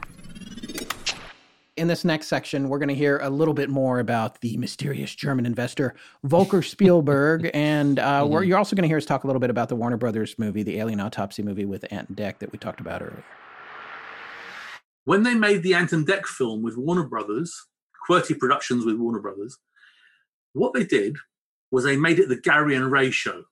So Gary and Ray played bigger roles in the creation of the film, than they did in real life. Gary Shoefield has gone public recently and said, he's named me as the guy that made the film, but he said there were real film frames. And then somebody said to him, who's in the suits? And going along with the story in the Ant and Dec film, Gary slipped up and he said, well, sometimes it's me and sometimes it's Ray, which is great for me because they were never in those suits, right? So all you've got to do now is look at the heights of the people. John is 5'6". Gary Shoefield is 5'10", maybe 11, 12, 6 foot. Ray is shorter, but John's the one doing the autopsy. And here's the good bit. The only tall one in there is my ex-girlfriend. You can see her boobs. So it's not Gary or Ray. Now, there's only one other person that walks in, and you only get the back of the person, and it's Greg. But it's a fleeting thing. I just wanted to have another body in the shot. So later people say, oh, there's lots of people, right? It's a big production. But it can't be a production. It must be real, right? He literally walked in, just saw the back of him, and walked out again. So sometimes it's me, sometimes it's Ray is a great line because they're not in it at all. So I would love to see where it's him and where it isn't him. They can show us, right? They can say, oh, this is me here, and I can show them why it isn't them because I know things. And it has to be John doing the autopsy because he created it and he knows what to do, how to get it to perform. That's right. This gentleman, Volker, Spielberg, I think you said. Yes. He financed initially that other half of that money. How did Ray know him? And I mean, I would guess that's the guy when Ray says, "Oh, the real footage is over here with the guy in Germany." That's who he's implying, even though he doesn't say his name. Volker is a video master rights businessman. He buys people's programs, puts them onto DVD, puts them onto television. He regurgitates things and cuts them about and makes a new program from them, which is what Ray does. So when you say, how did they know each other? Well, they know each other from their business. They'd bought and sold each other's materials. So Volker would sell him a gig shot in Nashville, and then Ray would then put it out on DVD in England, okay, or whatever. So they own the master rights to various things. I've met Volker a couple of times. I went to his house when he lived in Germany, and I met him also in Switzerland, where he moved. And at one point, he had a bar in Spain. Volker said to me, oh, this is going to be so much fun. After we finish with the Alien, I'll put it in the bar, my bar in Marbella, right? And I thought, I've got to make an extra body because I'm going to cut this one to pieces. So I'm thinking, you know, this guy wants another body. So afterwards, I said to Ray, he wants to put the body in his bar after we finished. What's that about? And he said, oh, don't listen to him. You won't need to make it on, but don't listen to him. And Volker took a very, very backseat role, never got involved. And subsequently, he and I did business in the future. I did programs and stuff that I sold him and he sold me. And we did very much the same sort of stuff. But the question of whether or not Ray made any money or paid Volker back or any of that, I was never party to any of those things. So I don't know whether or not Volker's happy. I've lost contact with him, but I don't know if Volker got his money back. I don't know whether he's wealthy enough to just swallow the money and forget it. I never had any dealings with selling the footage. So all the people that bought it didn't give me a bean. And I never saw a penny of it. So all those deals are slowly coming out, because when I go to you and I say, you use my film and I want you to pay for it, you say to me, but I already paid for it. I say, well, show me your contract. And that's when I find out. That's how I find out. So I don't know anything. I don't know who he's been talking to. All I do know is 1.2 billion people around the globe have seen this image. I know it's been on every TV broadcast platform in the world. I know that it's been in every magazine and every newspaper at one point. It was on Time magazine. It's been everywhere. So I don't know who these people were talking to, but there were two people that were selling the film, and that's Gary Shewfield and another guy called Chris Carey. Now, Chris Carey is an American guy. Interestingly, never have I ever discussed Alien Autopsy with Chris Carey, although he was involved. Because I didn't know if he knew I was involved. I didn't know what the story was, right? But he and I never discussed it. But I knew he was involved because Ray was working with him on that. And he's the one that took the film to America and showed it and sold it and what have you. You know, when you tell a lie, you cover it with another lie. And before you know it, you've told 10 lies. And then you say something which is true, but the lie covers it. And the lie is the reason why the truth sticks out. Well, the story that Ray told the media about where he bought this film was a cameraman who worked for the military as a cameraman, and he's the one who sold him the film. That's one lie that he could have got away with. But then he embellished the lie. He told another lie, which is, oh, yeah, I visited his home.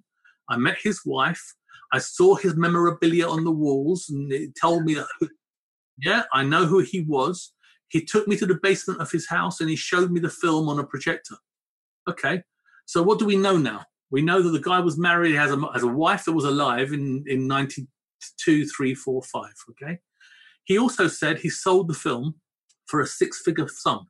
How do you get 6 figures of money from England to America in cash? How do you do that, first of all? If you did it, and let's say you got away with it, okay, what did the guy say he used the money for? He said he wanted to pay for his niece's wedding. Later, another person in the mix said it was his daughter's wedding. Gary Shewfield said it was his niece, the daughter, and there was somebody else, the third one, his sister. I can't remember now, but it was a different person. So the story changed 3 times. But let's take all of them as real, okay? He must have a niece who got married on or before between 94 and 96, 97. Let's give it a good window. So let's find this cameraman. He used to work for the military. This is on record. All of this is on record. He had polio as a child, which means that he stood out. He couldn't walk straight because he had polio. He had weak legs. And that's why he was in the military as a cameraman, because that's what he did well. Not because he was physically fit to be a soldier. So polio as a child is a big deal. That must be on his record. Married, and he also said he had a son. And we know he's got a son because we did a filmed interview with the cameraman, and the film was delivered by his son to Fox.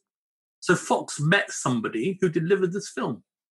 So if the lies are true, then the cameraman has a son who must be around 60 years old today.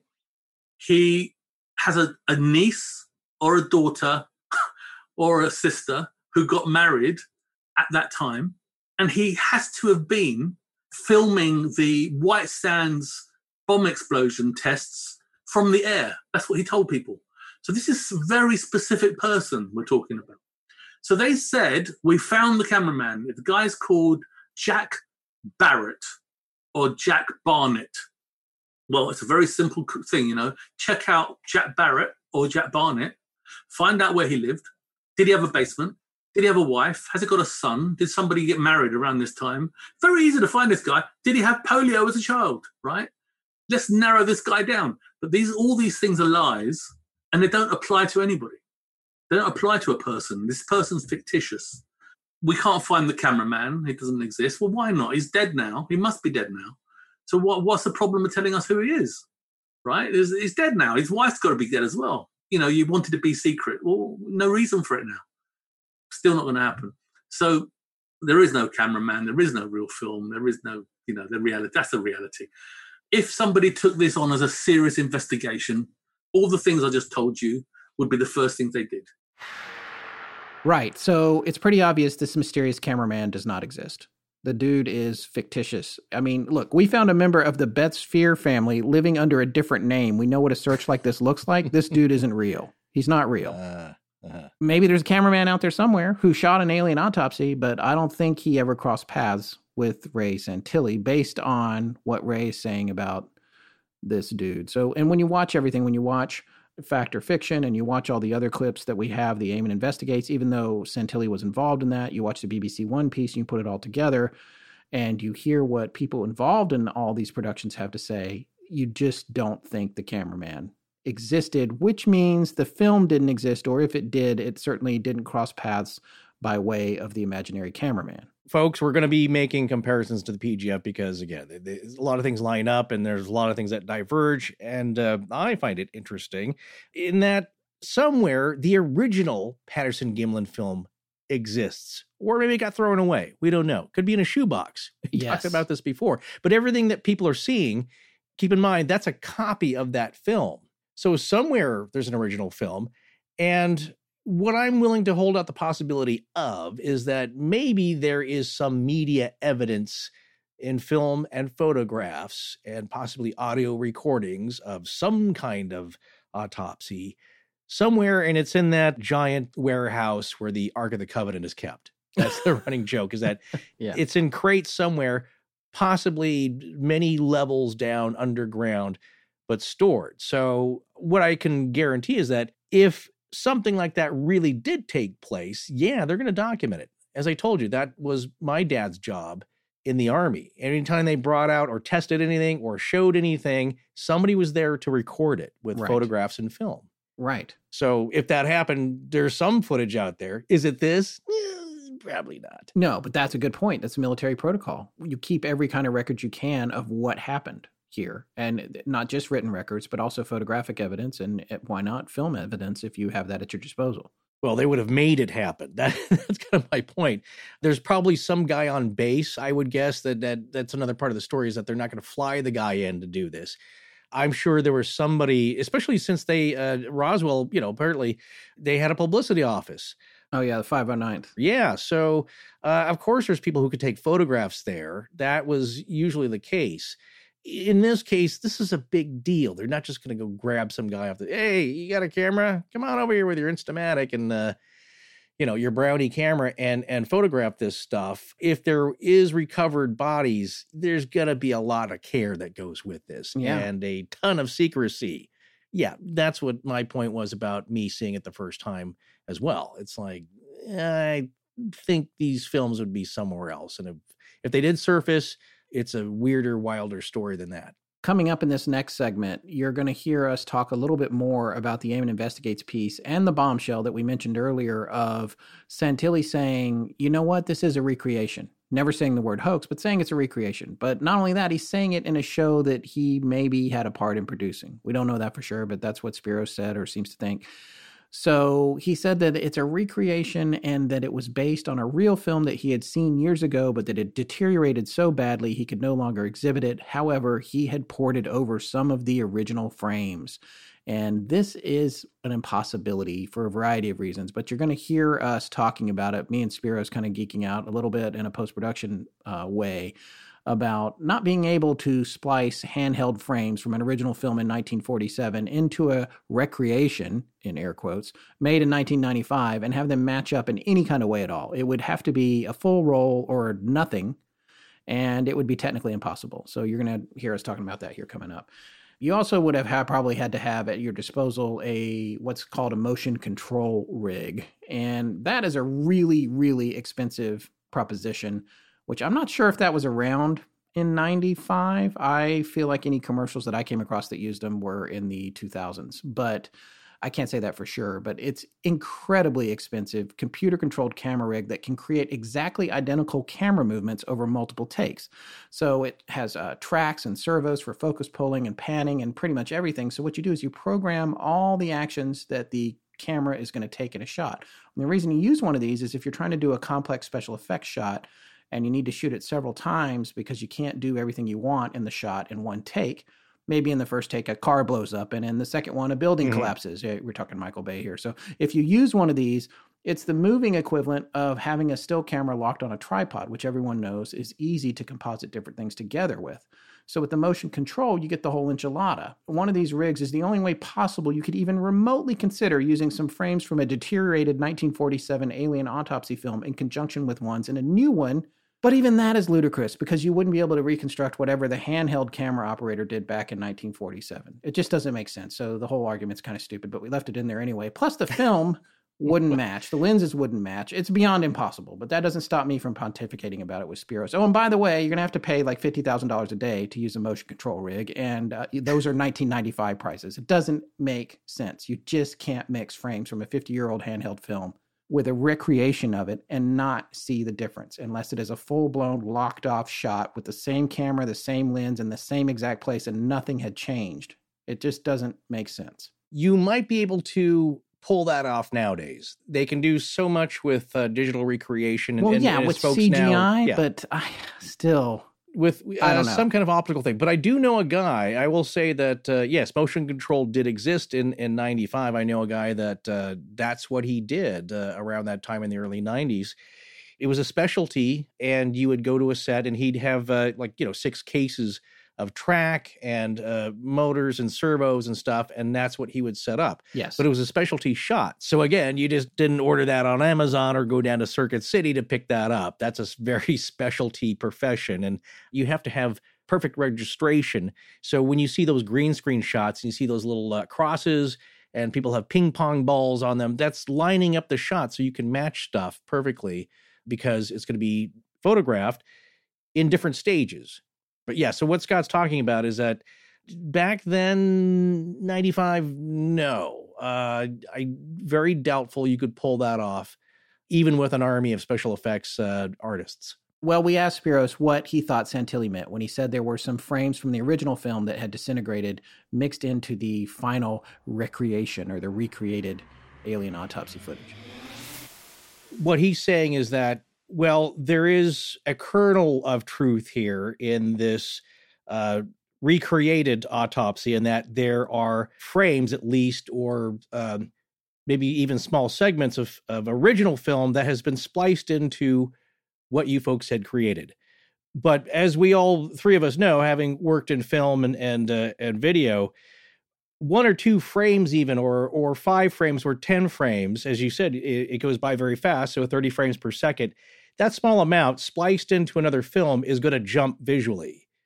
You will see it, and it'll be startling, even if it's a few frames, even if you have a whole shot, like you coming around the side and that's real, that's not going to match. So that whole argument seems to be a little shaky. They haven't thought beyond what's real and what isn't, right? Because it's a big fictitious thing now. Just plow it all up and you know what? It'll just wash by until someone starts to look at it closely, right? When you start to look at it closely, the only thing that can be in this film, if it was real film, I'm telling you it isn't, right? But if we're going to go down that road, the only thing that they can put in there that would not stick out would be flashes of nothing. Because if you put a shot of the alien's head or the leg or whatever, it would flash up and jar because nothing else matches with it. If you consider how difficult it is to marry a shot on the fly, you've got a camera which is now moving on every axis and every possible level to get a leg to line up with an original piece of film and film it handheld so that it marries is impossible. If you had a control rig, just because people listening now will say, it's possible. They could have had a rig and they could have had... No, let's qualify it. You would only be able to marry up a shot you've already shot, not a shot you were given. You shoot the shot and then you would shoot it again. And then these 2 shots will marry because the camera's moving at the same speed in the same direction, exactly the same trajectory as the previous shot. But if I've got a loose shot here that I didn't have anything to do with and I now have to replicate it, the amount of movement that I have to replicate on that camera and the speed and the whole thing, do you know what? It can't be done.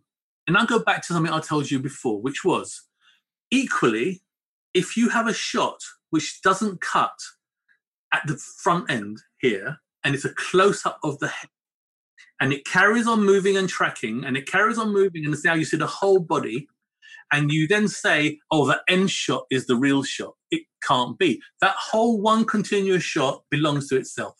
So if you take the head on its own, if it had a table in the middle, it's not a real head. So yeah, it's too much. It's too much. All right, coming back around to the idea that a lot of people say, I knew that was fake. How'd you know it was fake? Oh, well, it was clearly tabloid news, or it had to be. It's too sensational. It was on Fox. It's not a real creature because of X, Y, Z. The objects in the room aren't right for the time. I can tell it was shot in England.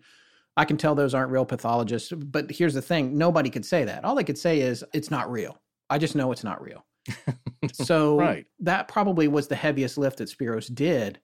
Even if people were doubtful of its veracity, he didn't leave anything in there that would allow you to see that crack in the curtain, that allowed you to peek through and see what was going on, because he was so meticulous and careful about it. He removed that opportunity for you to say, well, look at that outlet. This can't be Roswell. That's a European outlet in the wall. This can't be 1947. That clock's from 1973. Yeah, that's what I said in part 1. He's trying to make a sale here. He's trying to sell you on this. And the good route to any sale, remove the buyer's objections. Remove them all. My favorite case in point with the automotive sales industry, which I work for on the media events side, is remember Hyundai automobiles back in the day with the Excel. Not the most reliable car when they came to the U.S. here. Right. So they were breaking down. So they did an ingenious thing. It's like, well, I don't want to buy a Hyundai Excel or any Hyundai because I hear they break down a lot. Like, okay, tell you what, how about we have a 10-year warranty? We'll fix the car for you for the next 10 years if anything happens. How about that? It's like, okay, well. It wasn't just 10 years. I believe it was 10 years and 100,000 miles. And 100,000 miles. Yeah. And guess what? After that, everybody else had to follow suit. Like, oh my God, they're doing it. Because people love that. It's like, well, you remove my objection. That was it. I just, I want a affordable car. Doesn't have to be much, but I don't want it breaking down. And if you say you're going to keep repairing it, well, okay, I'll consider it. So here, there's nothing anachronistic that you see in the film. If you saw something in the film that didn't jive with you, well, that's your gut feeling, not that you didn't know what an autopsy room was supposed to be like. And that's my point. It's like, well, it didn't look right to me. Like I would figure. It would be different, fancier, more complex, this and that. But you got to remember, this goes for myself too, what we know about those things are what we get from the movies usually. And in the movies, things are, look, these set designers and costumers and all the people that work on the film, they're the top at their profession. They're artists, every single one of them.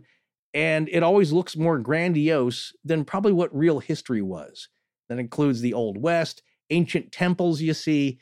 It's going to be bigger and better than what the real thing was. So you have to keep that in mind too. But, really why that worked is that, he tried to think of every possible thing that might give it away.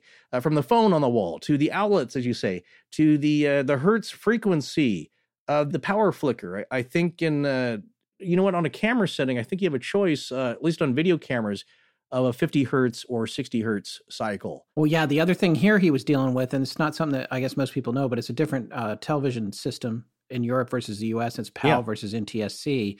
And he's trying to create something that is going to look NTSC in an entirely PAL world. And that's a PAL frequency. So yes, there's a difference between 50 hertz and 60 hertz in the wall sockets and the fluorescent lights, which the flicker would have been off if he didn't match the flicker and the fluorescent lights to the NTSC cameras. If he had been using video cameras. Here's the other thing is that the power, the frequency cycle of power in England is 50 hertz versus 60 hertz in the US. Right. But he needs this film to look like it was shot in the United States. So he is syncing the fluorescent lights to a 60 hertz cycle.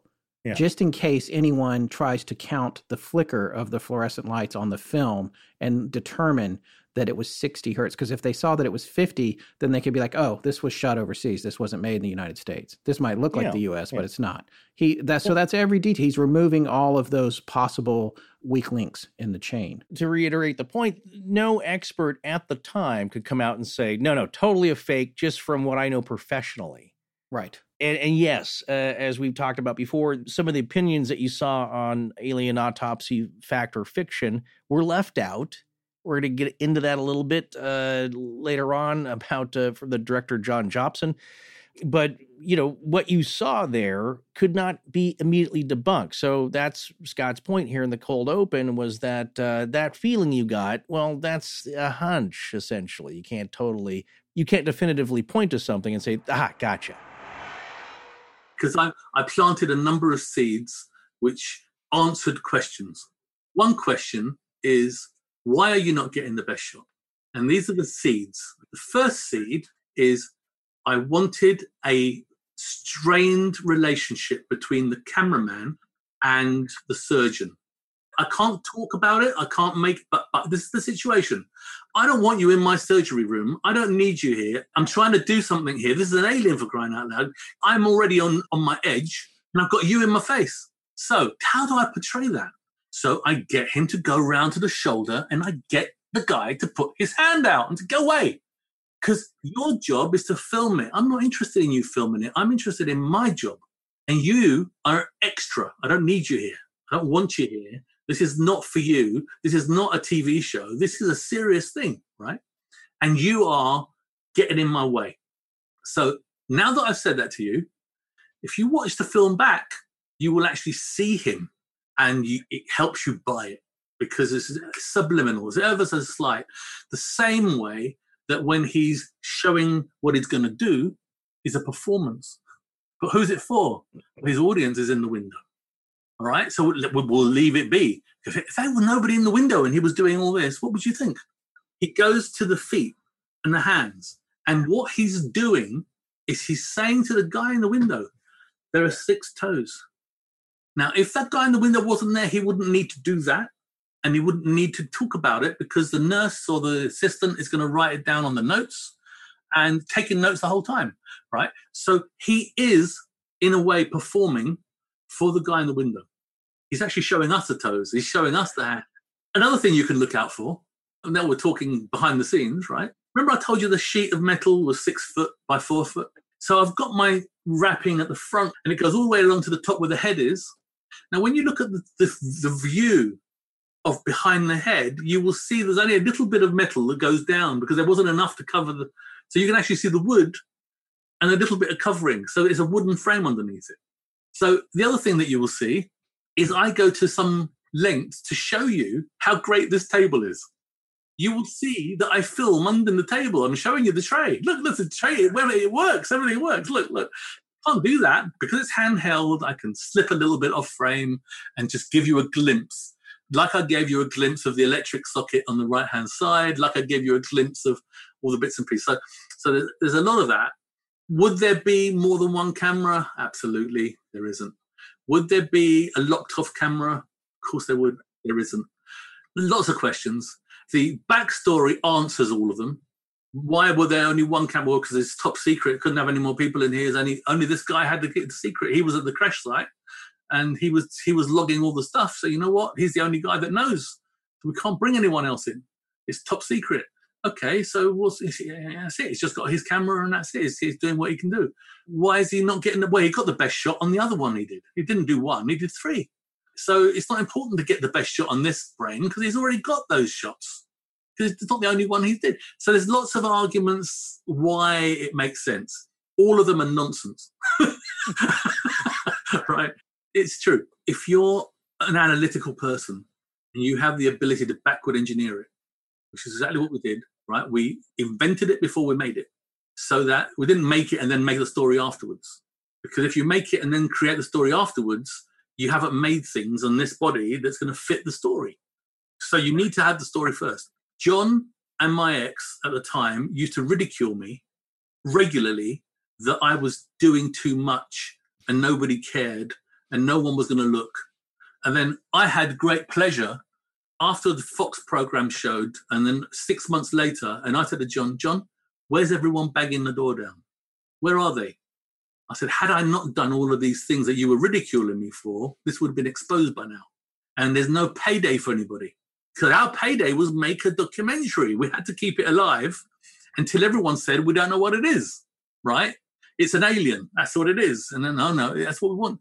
If somebody said early on, this is fake and this is why, there's no payday. Now, Ray didn't think that. Ray thought my payday is going to happen right away before they get a chance to see it. But I didn't think like that. I wasn't in that. I didn't have that benefit of knowing he's selling it now. So we needed to maintain that secrecy as long as it took till people said, I don't know what this is. And as long as that happened, we've now got a payday. Because that documentary would have been brilliant. That would have been an amazing reveal, you know. Ta-da! This is how we did it. He sold it, and the problem that it was so good that, and I'm not bigging myself up because I've got to tell you, John Humphreys is one of the leading sculptors in the world today. He's a Royal Academy lecturer today. He worked on Doctor Who, right? I read that. Oh, and Max Headroom, yeah. But you know what? They're not his good bits. He did some other amazing stuff in films, you know. So this is no chump. My ex did all the research, and she used to work for a government body at the time. And she had passes to get into libraries and secret, you know, there's a big medical library in Marylebone. You have to be a doctor or government to get into it. And she was able to go in and research not only how do you do an autopsy, but how do you do an autopsy in 1947? But not only how do you do an autopsy in 1947, how do you do it in America? These are details that were so important. If we did an autopsy 1947 UK, it would be found a fake straight away because the procedures, the tools, the methods, everything was wrong. They were different. And that's a level of detail that you don't know till you scratch the surface. But we did the cameraman statement. I flew to Los Angeles and Gary Shewfield went to New York and he flew in from New York and met me in Los Angeles. And I bought, I think it was either ICA or a JVC, I can't remember now, but it was an American brand, I can't remember. But it was a VHS, NTSC VHS camcorder, and we were going to throw it away. Don't need it. I can't use it, right? Because I just need to film NTSC camera original footage and then send it to England, right? Now, if it wasn't, I can tell you it's been transferred. So if I can tell you it's been transferred, anyone can. So I couldn't take my camera and go to America and film it. So that was all part of the budget. I had to buy a camera. I didn't have time to hire one. I didn't have time to find people. Just go very, very quiet. So if I had to hire a camera, I'd have to give you ID and hire a camera and be in the system. don't know who's watching. You don't know who's listening and who's looking. So I bought a camera. We shot it on this camera, and I left it in the States. Okay, this is our last segment with Spiros, who we can't thank enough for his time. Again, a detail-oriented guy. And the last thing we wanted to ask him is, where is everything at now? What's going on here 25 years later? And most importantly, what's going on? He seems to be locked in this battle with Ray Santilli. What's going on with that? I did ask Santilli to come clean. I said, I'm writing a book, and you don't come out very good in it. I've actually written it 3 or 4 times because I wasn't very kind a couple of times, and it's not my style to do that. But I was telling the truth, Still, I thought, no, this is not gracious. I'm not coming out gracious here. I'm taking no prisoners, and it's not my style. And I rewrote it several times, and he's a more palatable villain than he was before. But I gave him an opportunity, and I gave John Humphreys an opportunity to come clean, because I'm going to spill the beans. And I said to John, here's the thing with John. John, you contributed to the design, and I want you to share the copyright. I don't want you any time later to say, I ripped you off or that I did something without you. I want you to be part of this. But if you're saying you saw real film, then you and I are not on the same team. And he said, well, I have to say that now because I said, no, if you're going to take that, then I'm going to copyright the film in my name. Because you're saying you copied it from something else. It can't be your copyright now. So if you're going to stay to that story, I'm going to reveal that it isn't real, and you're going to be the guy that lied. So as long as we're understanding that this is the situation, are you saying to me, you can have the copyright, I don't want it? Because this is time now. This is the time to say it, because I'm going to get it, and you're going to be without it. No, you can have it. Okay, great. Thank you. Tick that box. Next thing. If you don't tell the truth now and then later you come out as a liar, how would that leave you? How would that leave you? Because there is a fraud involved, and I don't want you to be an accessory to that fraud. So point 2, how do you feel about that? And his answer was, I've got nothing to do with anything. I'm not going to speak to anybody anymore. I'm not going to do any interviews. I want to speak to anybody. I'm just going to go and get on with my life. I don't want to know. Right? So, okay, John, that's fine. I had that conversation. That's done. I had the conversation with Ray. And I said, Ray, this is the situation, right? It's my film. I want the credit for it. I want to make my money on it because I've invested. And I said, and you either tell the truth or I will expose you. So what do you want? And he said, well, we can work together. If you say there was original film, it's a better story. And we can go together and I'll tell people how great you are. And I said, I don't need you to do that. I'm not in it for an ego trip. I'm in it for the right thing, right? I painted the Mona Lisa and I want the credit for it. This is a historical thing. No, it's a shame we can't meet in the middle. Okay, we're not going to meet in the middle. So I've done the right thing. I've given them the opportunity to do the right thing.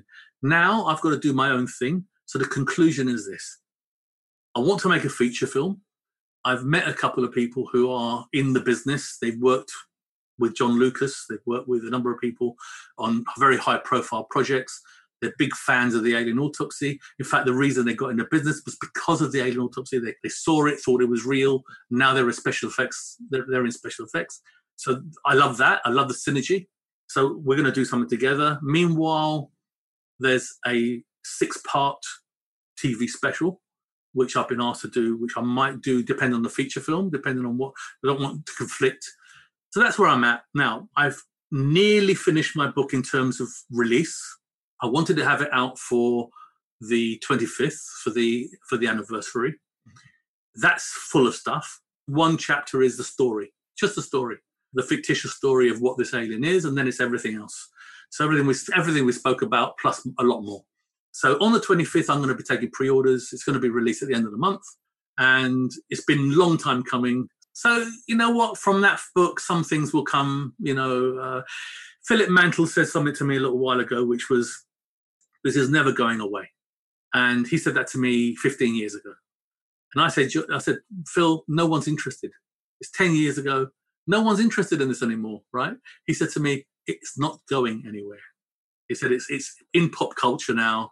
It's one of those things. It's going to keep regurgitating with every anniversary, with every new thing. I mean, last year, just when I thought everything was dead, a guy pops up and says, I was working for the CIA and I saw this film in the CIA, right? And people start asking me, what do you think of that? And I said, well, I'll tell you what, he's not telling the truth. And I'll say it up front.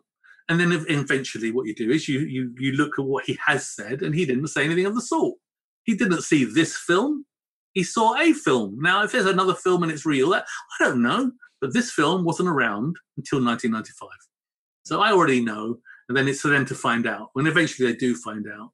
So is it going anywhere? No, I don't think so. I did say something to somebody that told me they saw my film in a military institution in 1969.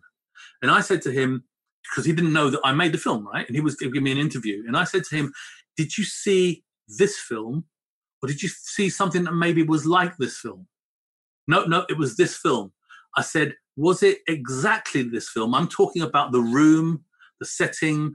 Yeah, it was identical. And then he said the word again, identical, to reinforce it. Now, I am sitting there. I know he's lying. 100% I know he's lying, right? But he's telling me like he doesn't know who I am, right? So it's identical. And I think to myself, okay, well, what are the chances of me in my magical world imagining a clock on that wall, imagining a Bunsen burner and the thing, and imagining all these things, a window and the telephone and the whole, imagining it and getting it right. What are the chances of that? Because I'm good. I'm not that good. I'm not that good. So I know for a fact, when people say that they can replicate this film, what they don't say is what they're going to replicate. People have tried to replicate it, and they've replicated the body. They've made another body. And they seem to forget the enormity of what this film is. There's a set. There's a table. There are suits. There is so much. Even the debris footage that you see and take for granted, there's a language I invented on those. And it's made from Greek. So that a Greek person would be able to say, oh, yeah, that says eleftheria, that means freedom, right? So they think they've discovered something, right? And I even made it, so if you turn it upside down, it says video. Do you know what other people say? They say, it's video. It must be a fake because it's a video. They didn't have videos in 1947. And then the argument, of course, is it's Latin and it's older than 47, the word video, right? So it's like, catch me. Oh, you didn't catch me. Catch me. You didn't catch me. So it's layers and layers and layers of fuses for you to blow so that I can tell you they're wrong. There's so much. I mean, it's in the book. You see, all the stuff's in the book. When is the book coming out? Well, it's going to be pre-ordered at the end of this month. And it's being decided how much it's going to be and all that sort of stuff. I'm not doing all that stuff. My sister and I run a publishing house. So she's doing it all. The website is melarisinprint.co.uk. Have you ever considered, when you hear somebody and they seem so genuine, and maybe over the years, the guy, in his memory, it fades over the years and it's not exactly the same, but ever consider the possibility that maybe he did see some kind of alien autopsy film? I haven't got a clue if there is another film and why there shouldn't be. And I don't have a clue whether or not aliens exist or not. I'm not saying they don't. Just this one isn't real. That's all I'm saying. But the thing is, right, when you ask a question and you get an answer, like I said to you, the autopsy table's fake. I can prove it. The suits are fake. I can prove it. There are no walls here. I can prove that. When you put it all together and you keep doing that, eventually you think, enough, right? It's fake.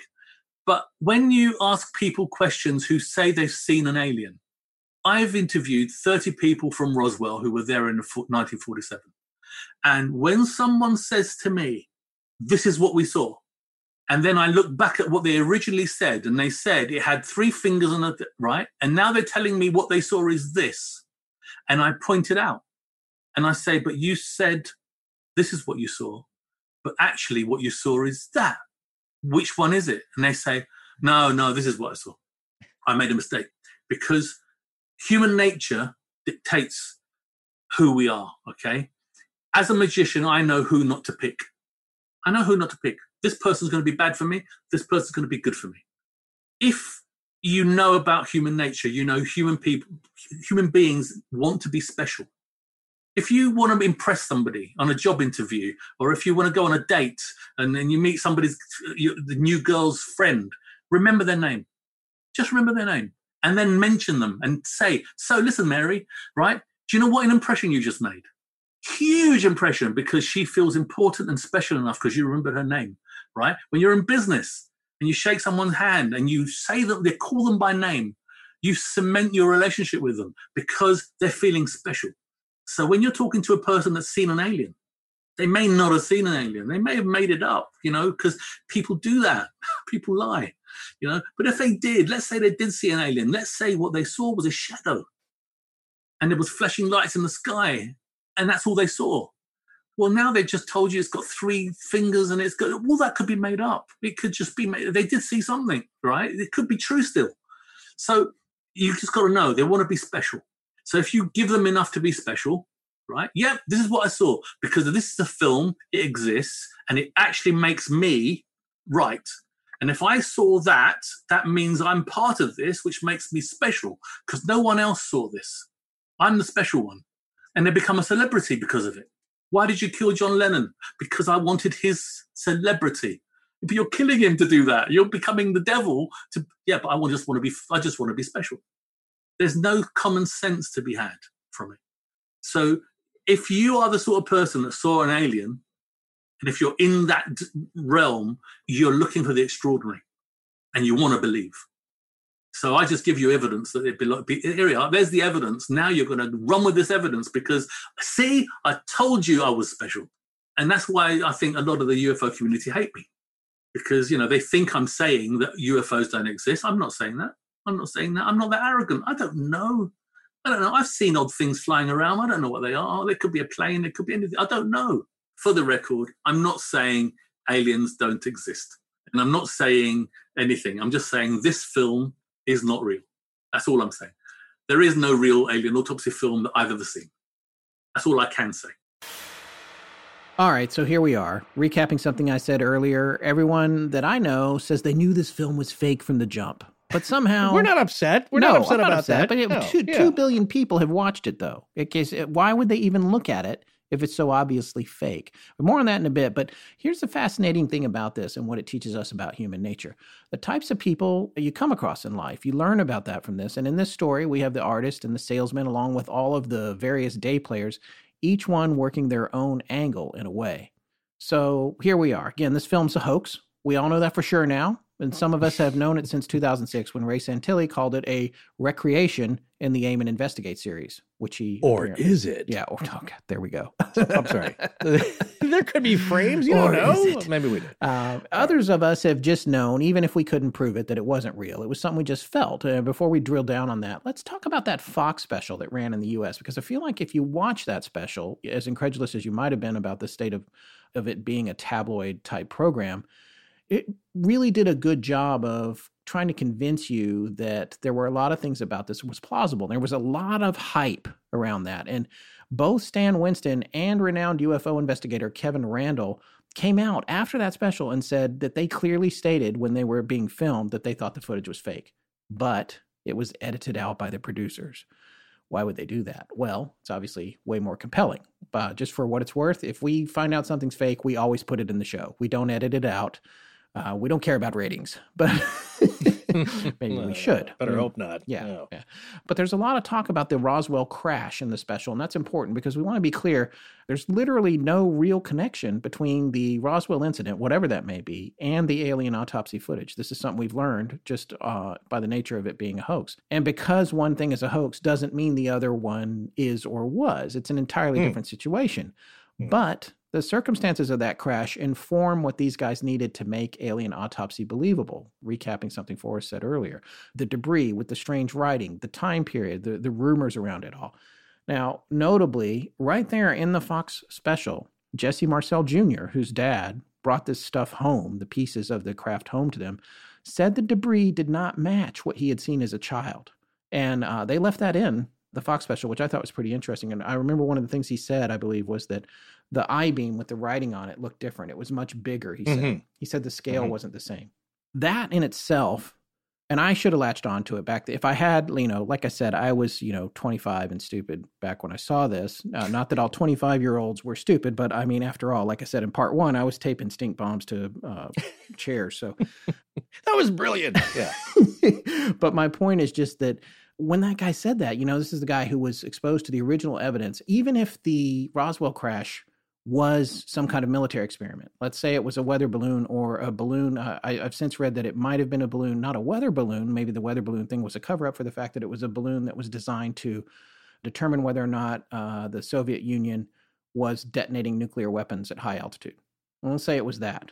And by the way, Forrest, this is something that occurred to me about that, when like the I-beams and the weird writing and the hieroglyphics, which a lot of people are like, oh no, it's like Kecksburg and da-da-da. The bigger picture to me is if you're working on a top secret project for the U.S. military and you have an object that no one's ever seen before and you do run the risk of it crashing down to Earth, what better way from a psychological operation standpoint than to put some funky writing on it to make people think when they come across it, not that it's a U.S. military asset, especially if it might crash in a foreign country, but that it came from deep outer space. Wow, you were just chasing your tail there. No. That is logical. Think about it. That's what I would do if I was developing like something and I'm like, I got to worry about it coming down in a foreign country.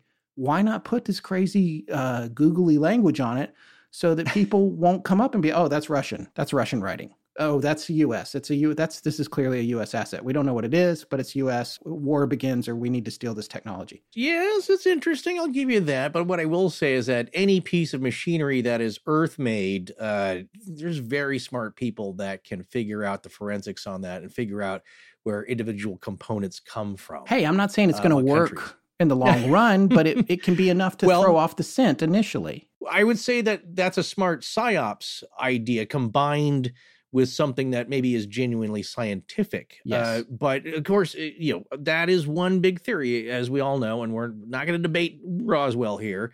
But of course, yes, the detection of thermonuclear blasts in the Soviet Union is the reason for that. That's an easy one to put up there. The other one that's my favorite, it's not my favorite. I just told a fib.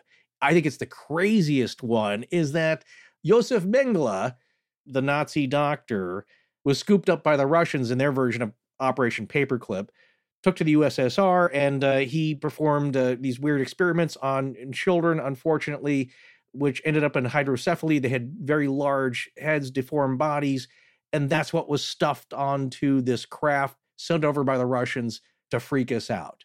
Oh. That's another prevailing theory. Wow, You've not heard that one? No. Good Lord. Oh, come on. That's all over the Well, the I got to be honest. I haven't looked into Roswell in a long, long time. Right. Because since we've been doing the show, I lost interest in the really big mainstream stories. I don't mind unless I can find something out about it that's surprising, which that is pretty surprising. But like, so, it's just like, it's Roswell again. It's okay. It's Roswell again, which, but how did they fly it then? It was a drone? That's one of the points. Is kids couldn't be flying it. Okay, so maybe you have some kind of a Foo Fighter, Honeyboo Nazi UFO thing. Like, where'd they get that then? I don't know how we got to Honeyboo, but whatever you say. That's we talked about that in the Nazi Bell. Yes, no, episode. I know. I'm kidding. I know what the Honeyboo is. Yeah. All right. Well, now having a laugh. So the idea, though, is that now some of the explanations British are people. Getting as...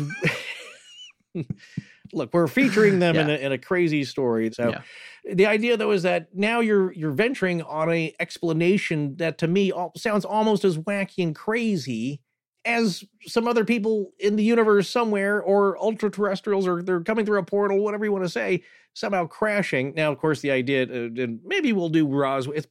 I know it's been done to death and people are going to complain. One idea is that there's actually 2 crashes there.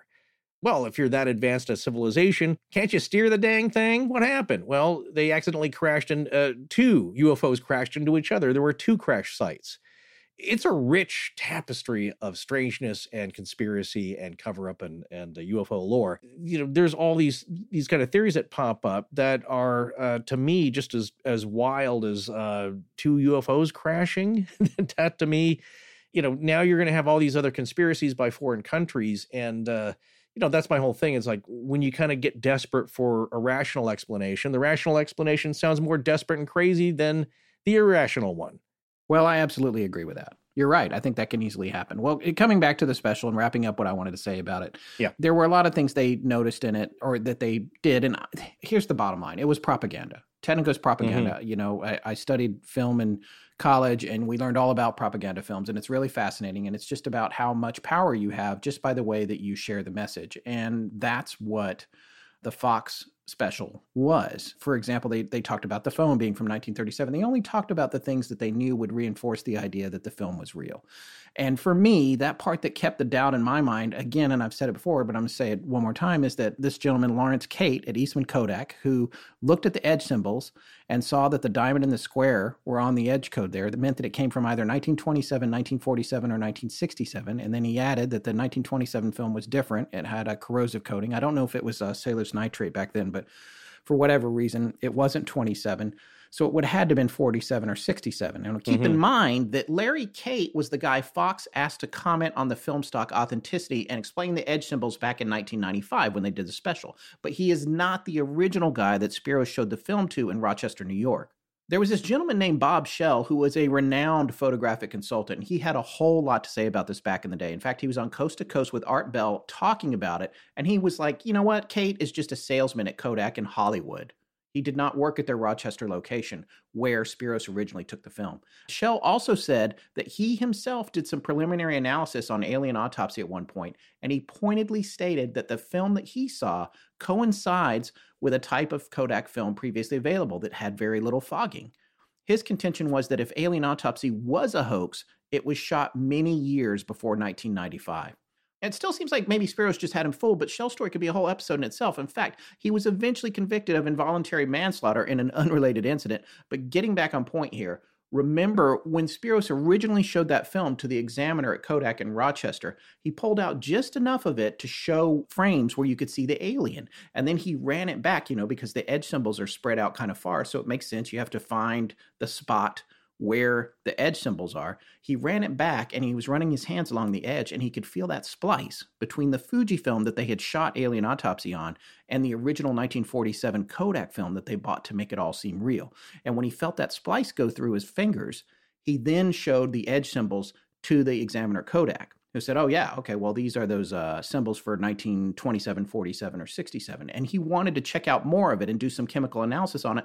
But Spiros postured him and was like, you know what? No, we're not doing that. We can't leave this here. It's too valuable. And we're going to leave. We don't need to know what you think. And at which point the guy's like, no, I'll tell you what I think. That was a masterstroke because that whole Kodak certification, that was the part that for me, even 25-year-old me was like, I can't get past that. I can't get past, even if this is a hoax, is it a hoax from 1947? Like, I don't, you know, that was the thing that hung me up. But in hindsight, and I talked with Spiros about this a little bit, it's not in the final cut of the show. We will later be publishing a much more full version of our interview with Spiros on Patreon. We took a note from our listeners and decided to make things shorter, believe it or not. What? Oh. Yeah, so there's more stuff that he said, and you'll be hearing that on a Patreon later. We may possibly even be doing one with video way down the line because we did record it on Zoom. But I haven't looked at it yet, so I don't know if it's usable. But the point is, the things that I talked about with him that got cut out was that I personally, after 20 plus years of working in the business of post-production, I could easily now see that the grain was digitally introduced, that it was a digital kind of grain. And also I felt like the contrast, there was way too much to it. The blacks were crushed down way too dark and the white was too bright. And so it had an overall effect of an applied filtration to it, but I never could have spotted that back when it came out. So that observation, even from me, it's like, oh yeah, this has to be fake because look, it's digitally altered. That's something I couldn't have said back then, and I can say it now in hindsight, like a lot of people can say about a lot of other things about it. But again, the biggest thing for me that kept me wondering what if was the edge code and the idea that the film had been made in 1947. Yeah. But, you know, in my gut, like a lot of listeners, I knew it wasn't real. I just couldn't point exactly to why. So, but that's your instinct. That's my instinct. And you should always trust those. Well, where's the 35 millimeter film of Belloc opening the Ark of the Covenant and Raiders of the Lost Ark? Yeah, good question. Well, it got fried. Yeah. By God, I think. Right. But the idea, no, my point earlier, yeah, all these extraordinary events do get filmed. The film goes somewhere. That film, if not all melted, would have the proper edge coating. And if you could produce it, would go a long ways to a thorough examination. But that also goes to my point that anything extraordinary, they're going to make a note of it. They're going to record it somehow. So, but yeah, you're right. That did go along. I felt the same way. It did go a long way. So what Spiro said, once you have established that and that gets out there, it's like that press release idea we talked about, is that you don't have to fake DNA. You don't have to produce a body. You just have to announce that that objection has been taken care of. Yeah. Don't look here anymore. And that's what Spiro said. We're done. As soon as the guy, somebody at Kodak said like, well, yeah, it's possible.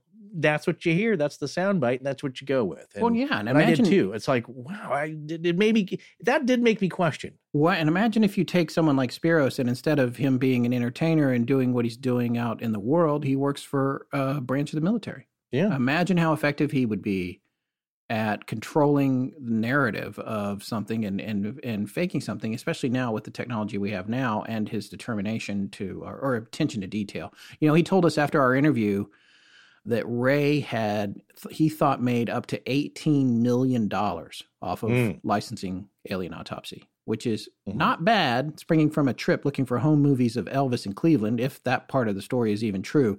Hoaxing appears to be big business if you do it right. But how many people could have paid as much attention to detail as Spiros did back then? Nowadays, you can literally pull any video of the sky down off of YouTube, pop a UFO into it in After Effects in probably less than an hour.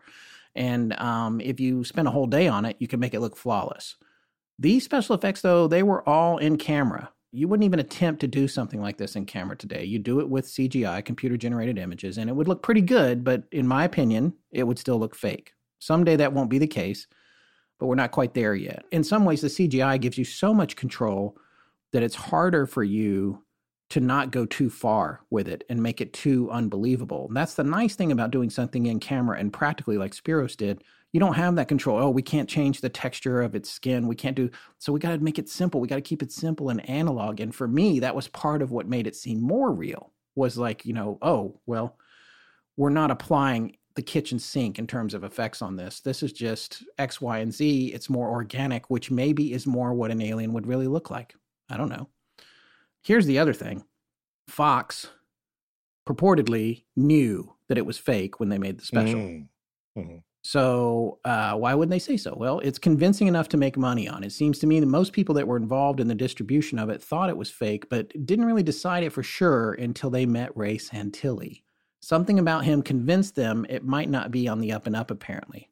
So we found this letter, this is pretty fascinating, between the director of the Fox special, John Jopson, and a gentleman named David, who appeared to be investigating the validity of Alien Autopsy, and more specifically, Ray Santilli back in 1999. This is dated January 15th, 99. We have a link to it. We got it off the Wayback Machine Internet Archive. This is for a website that's no longer up. And the subject line is titled Additional Insight on the Alien Autopsy. And this is an excerpt of the letter from the director of the fact or fiction Alien Autopsy Fox piece. I can certainly fill in a few blanks with regard to my own experience on the film, my time with Santilli, and private investigator Bill Deere. As I have already detailed on numerous occasions my history with Kiviat, that was the producer, as well as how I came on to the Alien Autopsy project, I won't elaborate here. I should add, however, since the world's greatest hoaxes has brought it all up again, that the events and experiences on the Alien Autopsy did have direct and relevant connections to the accusations made against me regarding the Snowwalker film, that I was the hoaxer. But that has been covered elsewhere, so I don't even know what that's about, but sounds fascinating. Although I conducted all the Roswell interviews for the Alien Autopsy film, Walter Haut, Dr. Jesse Marcel, Kevin Randall, Frankie Rowe, among many others, it's really the London story that needs to be clarified. I went to London to accomplish three things: to film the background story, conduct the interviews with Ray Santilli, Dr. C.M. Milroy, and Philip Mantle, and to retrieve those supposedly original frames of film to take to Kodak for analysis. As I have said repeatedly and loudly, my immediate response upon meeting Santilli was that he's a fraud. I had gone into the project with an open mind. I thought the footage was suspect, but more because I'm a skeptic than because of anything in the footage. I think the footage left everyone, even the most skeptical, with a wow, what if feeling upon the first viewing. I had only seen it twice before leaving for London, and at that time, no other experts had yet screened it. But Santilli's evasiveness and shady demeanor were just too much. Bear in mind, this was his early days. He had only done that London grand unveiling thus far, and at that point, he was an unknown entity. Santilli was still negotiating his deal with Fox when I pitched up to his office, so he held up the interview until the signed contract arrived, which gave me some time to look into his background.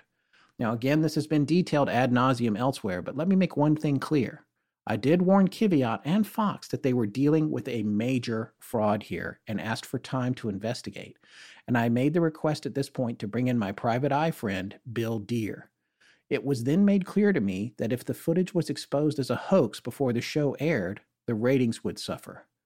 I highlight this because it was the turning point for me and my producer, Andy Schatzberg. We wanted to make and argued for a real investigative film. So after, there was a considerable amount of tension and distrust. The rest is ratings history. Whether they, Fox and Kiviat, knew or were actually in on the hoax from the beginning, I still don't know. Now, keep in mind, this was back in 1999. But I have had and continue to have my suspicions. They certainly made a whole lot of money from it. In any case, from then on, we were just making entertainment, and any thoughts of a journalistic, fact or fiction approach went out the window. By the time we got to the editing room, it was an exercise in frustration, since we had to skip over or minimize the many discrepancies and obvious questions Santilli's story presented. Of course, there's always manipulation in editing, but it was frustrating to see the words of Bill Deere, Kevin Randall, Stan Winston, and others who'd made clear their belief that the footage was a hoax, twisted or cut out altogether to fit the Fox agenda. Nevertheless, I edited what I think is a pretty entertaining opening act. The film frames were a complete joke. This is regarding the frames that Santilli said were from the original film that had been somehow spliced into the Alien Autopsy. All right, he goes on to say about these film frames that came out later that were supposed to be from the original film that had disintegrated so badly.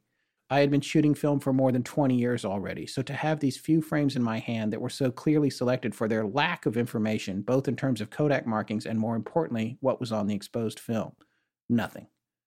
So that's a little bit of inside scoop on the Fox special, and that's coming from the director of the special himself, who seems like he hardly wanted to be involved with it by the time it aired. Here's a very minor but slightly odd connection, coincidence. Yeah.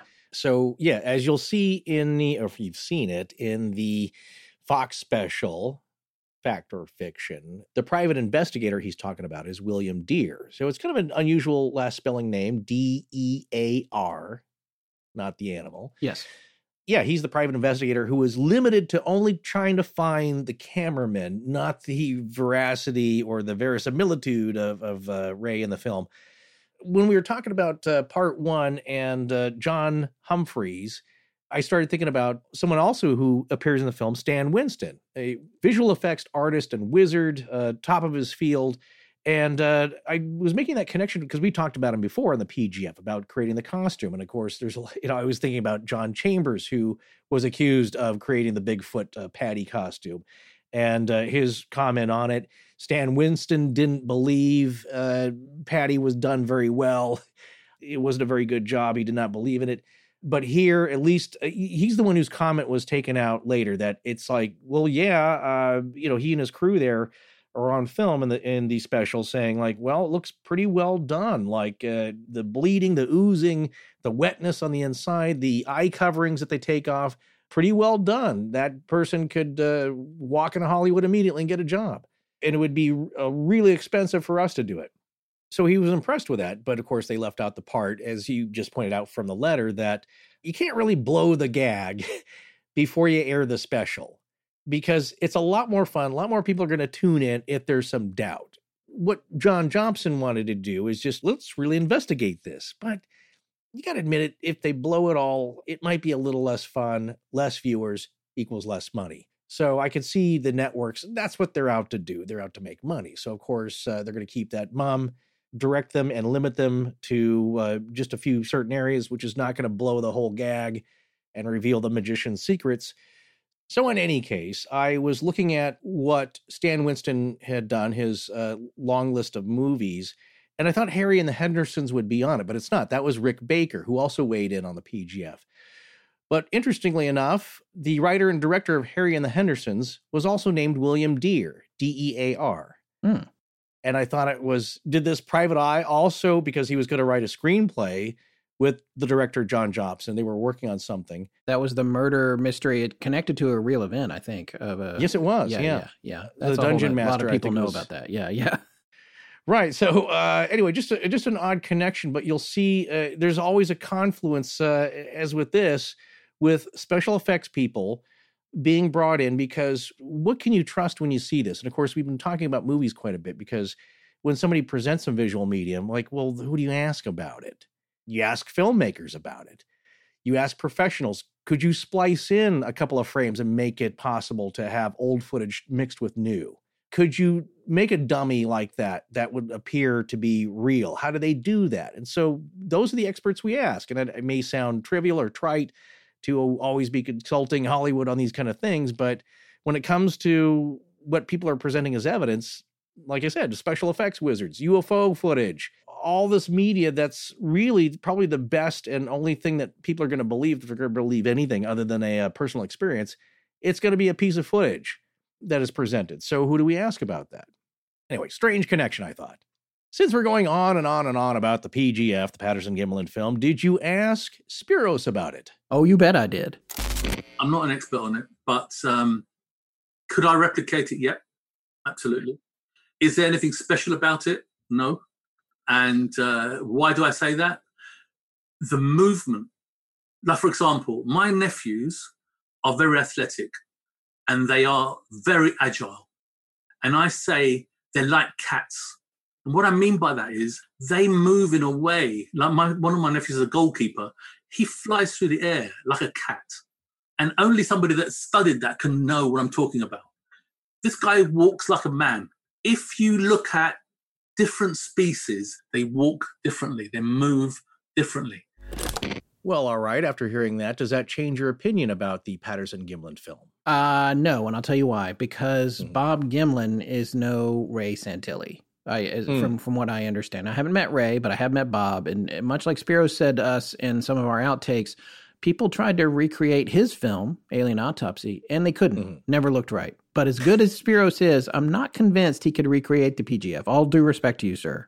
No. But, I'm not convinced. I would like to see that, but I don't have $100,000 laying around to experiment with it. So no, but didn't that BBC special try to do it? Yeah. And it looked like a guy in a fuzzy orange suit. Yeah, it was horrible. Nobody, yeah, if you can't recreate it, that's definitely a tick mark. But I will say that I might have approached our investigation into the Patterson-Gimlin film differently had we looked at this prior to that. So that's going to affect me moving forward. Okay. All right, man. Well, so as we wrap up these two episodes, I'm curious, what do you think about all this approach? I mean, this is a different show for us because it's like we just came into this, you know what, this is a hoax. Let's talk about how it was a hoax and why it can't be real. And let's lean on that in the future, in our future investigation, so that we can understand how an effective hoax can be done. But I mean, what's your takeaway? Well, a lot of what we do, as I said, you don't get a lot of answers when you study the paranormal. There's just more questions. That's the old saying. But what I've learned about is probably much more about human behavior and how people react to stuff. And of course, like I've said before, these are all human stories because that's why we care about them. There's a connection to us, the people, and what we believe in and why, and how are our reactions gauged? Because if aliens drop down and nobody cares, is it even a thing? So in looking to that email from film director John Jobson, who was hired by Robert Kiviat to direct several portions of that special, all the interviews, and Jobson wanted to dig into it, as you just heard. And again, to restate his sentence here, I had gone into the project with an open mind. I thought the footage was suspect, but more because I'm a skeptic than because of anything in the footage. I think the footage left everyone, even the most skeptical, with a, wow, what if feeling upon first viewing. So that's interesting. I took that and I thought about that, and it's like, okay, so here's a filmmaker, and it's a callback to what Scott was saying about at least the film being decent enough and well produced enough that you can look at it and you can't immediately pick it apart. It might give you a feeling that there's no verisimilitude here, that there's something off about this. You're not buying into it. Then you have to ask yourself, Is it because you are more of a skeptic than because of something you saw in the frame, in the field, or the mise en scène? Right. What's outside of the frame that you can't see? What about the world that the frame is showing you? Do you believe that? Do you buy it? So I think for me, and my conclusion on that part, it might be reversed. I was more skeptical from what I saw in the frame than going in being skeptical about the existence of aliens.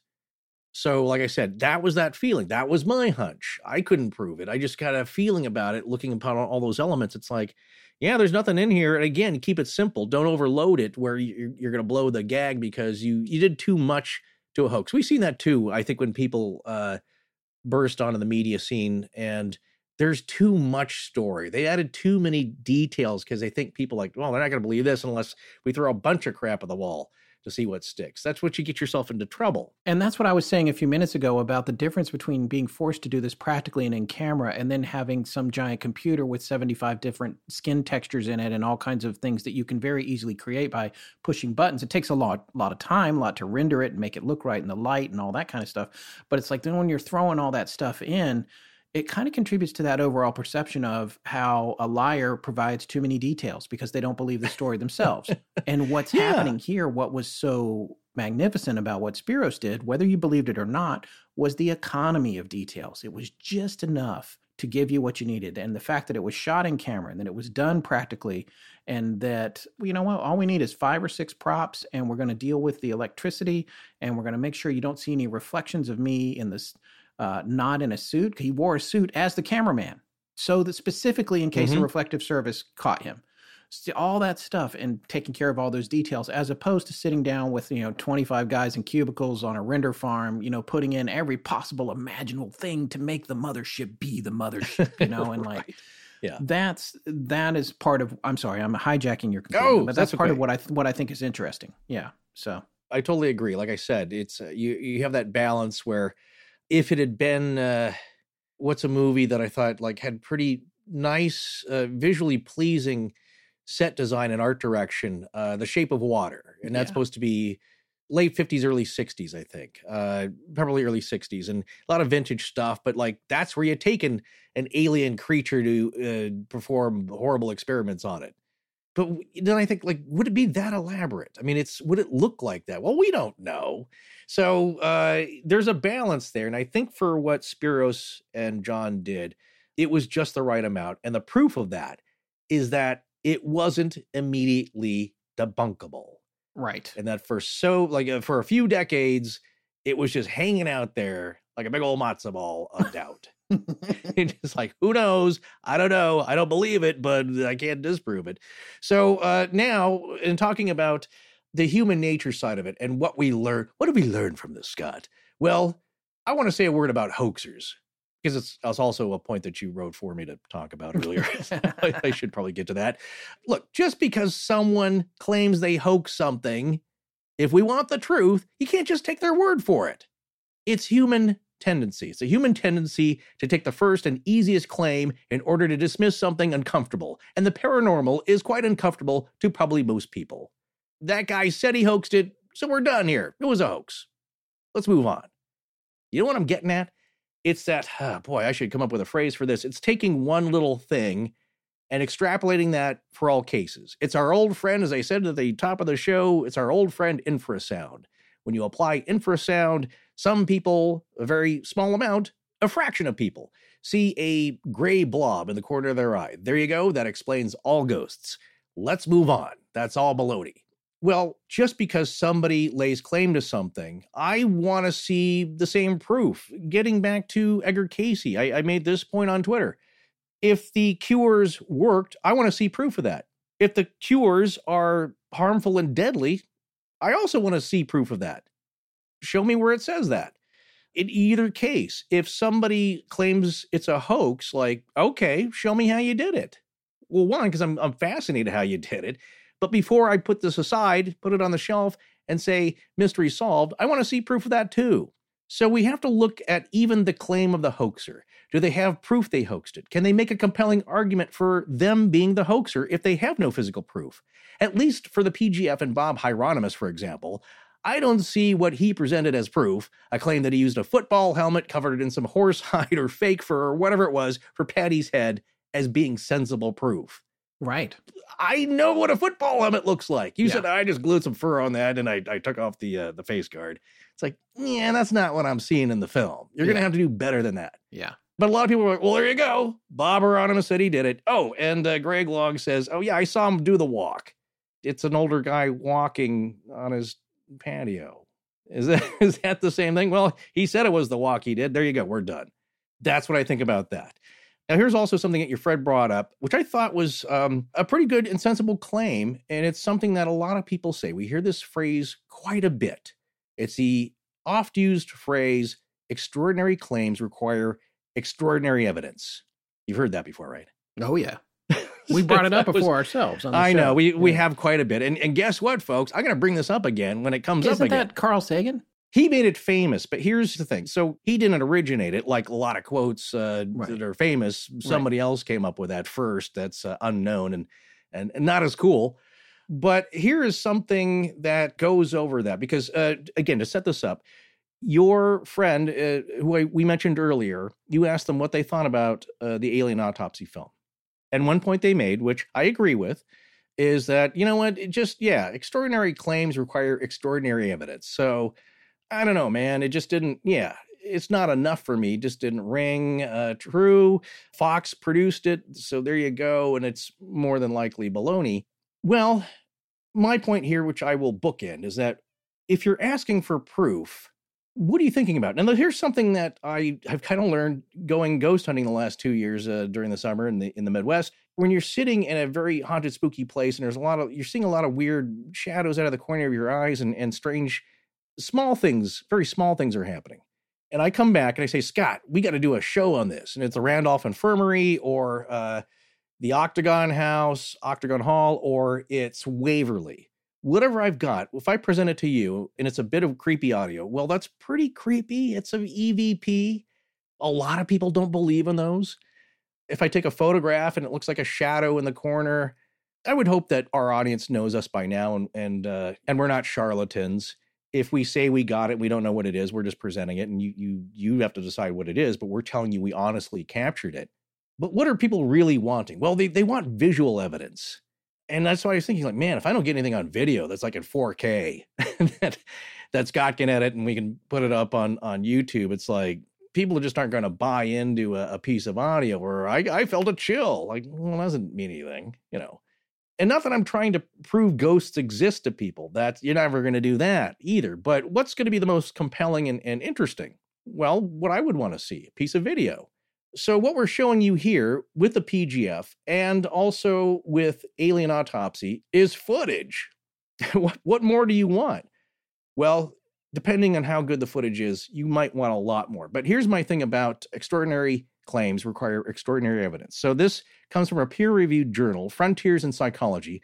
And it's a paper published online June 10th, 2011, and it's titled, Extraordinary Claims Require Extraordinary Evidence, The Case of Non-Local Perception, a Classical and Bayesian Review of Evidences, by Patrizio E. Tresoldi. Well, I love that name. Well, this is from Tresoldi's abstract, quote, starting from the famous phrase, extraordinary claims require extraordinary evidence, we will present the evidence supporting the concept that human visual perception may not have non-local properties. In other words, that it may operate beyond the space and time constraints of sensory organs in order to discuss which criteria can be used to define evidence as extraordinary, period, full stop, end quote. That sounds pretty interesting, doesn't it? Yeah, it does. Yeah, I didn't read further than that, other than the intro. But no, wow. So our human visual perception may exist outside of our heads. Now, that's a big controversial statement right there. Yeah. But what I found pertinent and germane to this conversation is what is found in the introduction to the paper. So now, of course, that quote, extraordinary claims require extraordinary, it was a phrase made popular by Carl Sagan, who reworded Laplace's principle. This is still from the paper, which says that, quote, the weight of evidence for an extraordinary claim must be proportioned to its strangeness. And it apparently appears in Gillespie et al., 1999. That's probably another paper. This statement is at the heart of scientific method and a model for critical thinking, rational thought, and skepticism everywhere. However, no quantitative standards have been agreed upon in order to define whether or not extraordinary evidence has been obtained. Consequently, the measures of, quote, extraordinary evidence, end quote, are completely reliant on subjective evaluation and the acceptance of extraordinary claims. In science, the definition of extraordinary evidence is more of a social argument than an objective evaluation, even if most scientists would state the contrary. And he gives an example here. Think about the recent debate about climate change from 2010. So what he's saying is that even scientists, there's no standard where we can point to like, well, that's pretty extraordinary evidence right there. It's subjective. It's personal point of view based on your beliefs. And if you're in the scientific mainstream, that can vary and it can be clumped together and there's no agreement on when someone is presented with extraordinary evidence. So then, what would you, dear listener, consider as proof? What was shown in the Alien Autopsy film, 17 minutes of visual, quote-unquote, proof, and I use the quotes here, was pretty extraordinary. Yeah. There's the thing. It's on the table. They're cutting into it. It's more extraordinary visual, quote-unquote, proof than the PGF because of its length and the detail and the thoroughness, but not as extraordinary than the PGF because of what is seen in the film. You get what I'm saying Yeah, there? yeah, totally. You got a ton of it. You got 17 minutes of evidence. What more do you want? You got parts from the ship.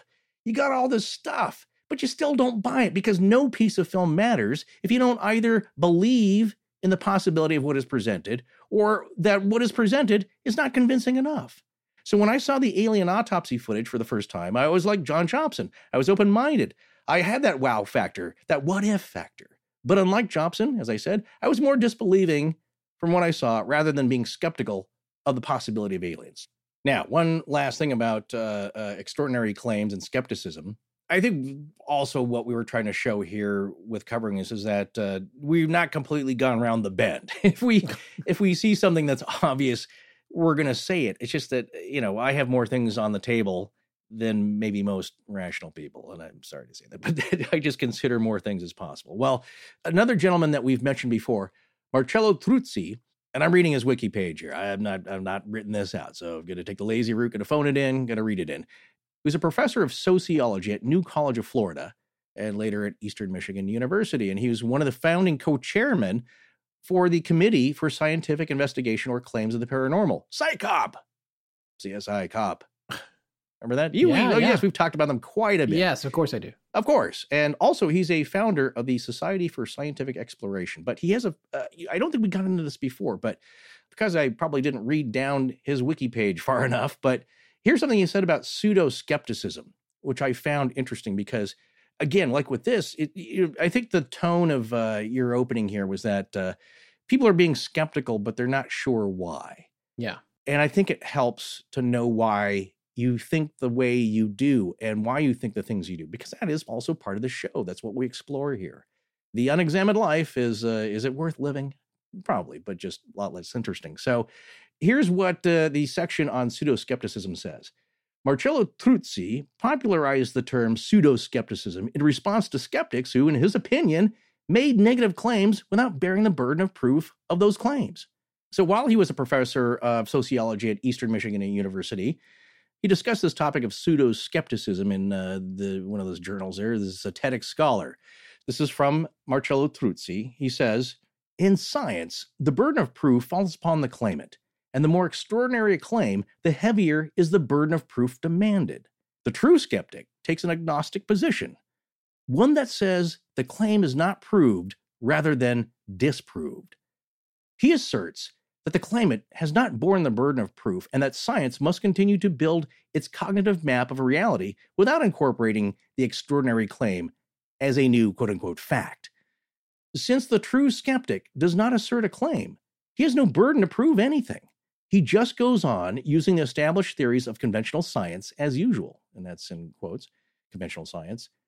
But if a critic asserts that there is evidence for disproof, that he has a negative hypothesis, saying, for instance, that a seeming psi result was actually due to an artifact, he is making a claim and therefore also has to bear a burden of proof. Kind of love that. It's a little dense for me. Can you simplify it? Because what I'm saying is that this is what I'm saying. If you're a skeptic and you say, I saw alien artifact and it is rubbish, that is totally a hoax. It's like, well, what's your proof? Well, I just feel like it is. Right. That's not enough. Right. It's like Cyril Wecht, the notable forensic examiner. He says, like, well, a lot of the procedures look right. It doesn't look human to me. That's all I can tell you. And he may not believe it. I don't believe he was one of the gentlemen who had his comments edited out. He may not believe that at all, but he's like, well, look, all I can tell you is that, some procedures look correct. It's pretty wacky. Doesn't look human. I don't know what it is. That's as far as you can go. That's what I believe Marcello Truzzi was saying. You can't say as a skeptic, like, it's baloney and I don't need to prove it. I don't need to prove it because I just feel like it's baloney. Right. The burden is on you if you say that to back it up. Back up your words. Right. Put your money where your mouth proof? is. Yeah. Yeah. So that's all he's saying is that that's also a burden. So there you go. So he says the true skeptic takes an agnostic position. It's like, I don't know. And that true skeptic says the claim is not proved rather than saying it's disproved. That's the crux there. I could say it's not proved to be real, but I'm not saying it's been disproved because I have no evidence of that. And that's where you should lie. It's like, you can have your feelings, you can have your hunches, but you can't say it's baloney and I knew it because of this, because there is no this. Right. Okay, so here's something I'll finish up with. This is a statement from Susan Blackmore. Now, she's a parapsychologist. We've mentioned in our Life After Death series with Rich, we spoke about her because she started off being, I think, buying into it, being a believer. And then over the years, she became more and more skeptical. And then eventually she became a PsyCop fellow in 1991. So as it goes on later here in the same section of the wiki page for Marcello, it says the term has found occasional use in fringe fields where opposition from those within the scientific mainstream or from scientific skeptics is strong. So that's what he means by where the term pseudo-skepticism is found. And this is I thought, a funny quote from Susan Blackmore here, describing what she termed as the worst kind of pseudo-skepticism. She says, there are some members of the skeptics groups who clearly believe they know the right answer prior to inquiry. They appear not to be interested in weighing alternatives, investigating strange claims, or trying out psychic experiences or altered states for themselves. Heaven forbid. Well, that's a little parentheses with an exclamation point. Heaven forbid.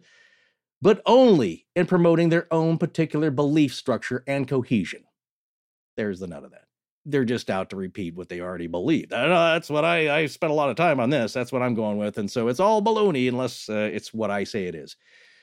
She goes on to say, and I like this part too, I have to say it, most of these people are men. Indeed, I have not met a single woman of this type. End scene. So as you said before, yes, Carl Sagan popularized the term extraordinary claims require extraordinary evidence.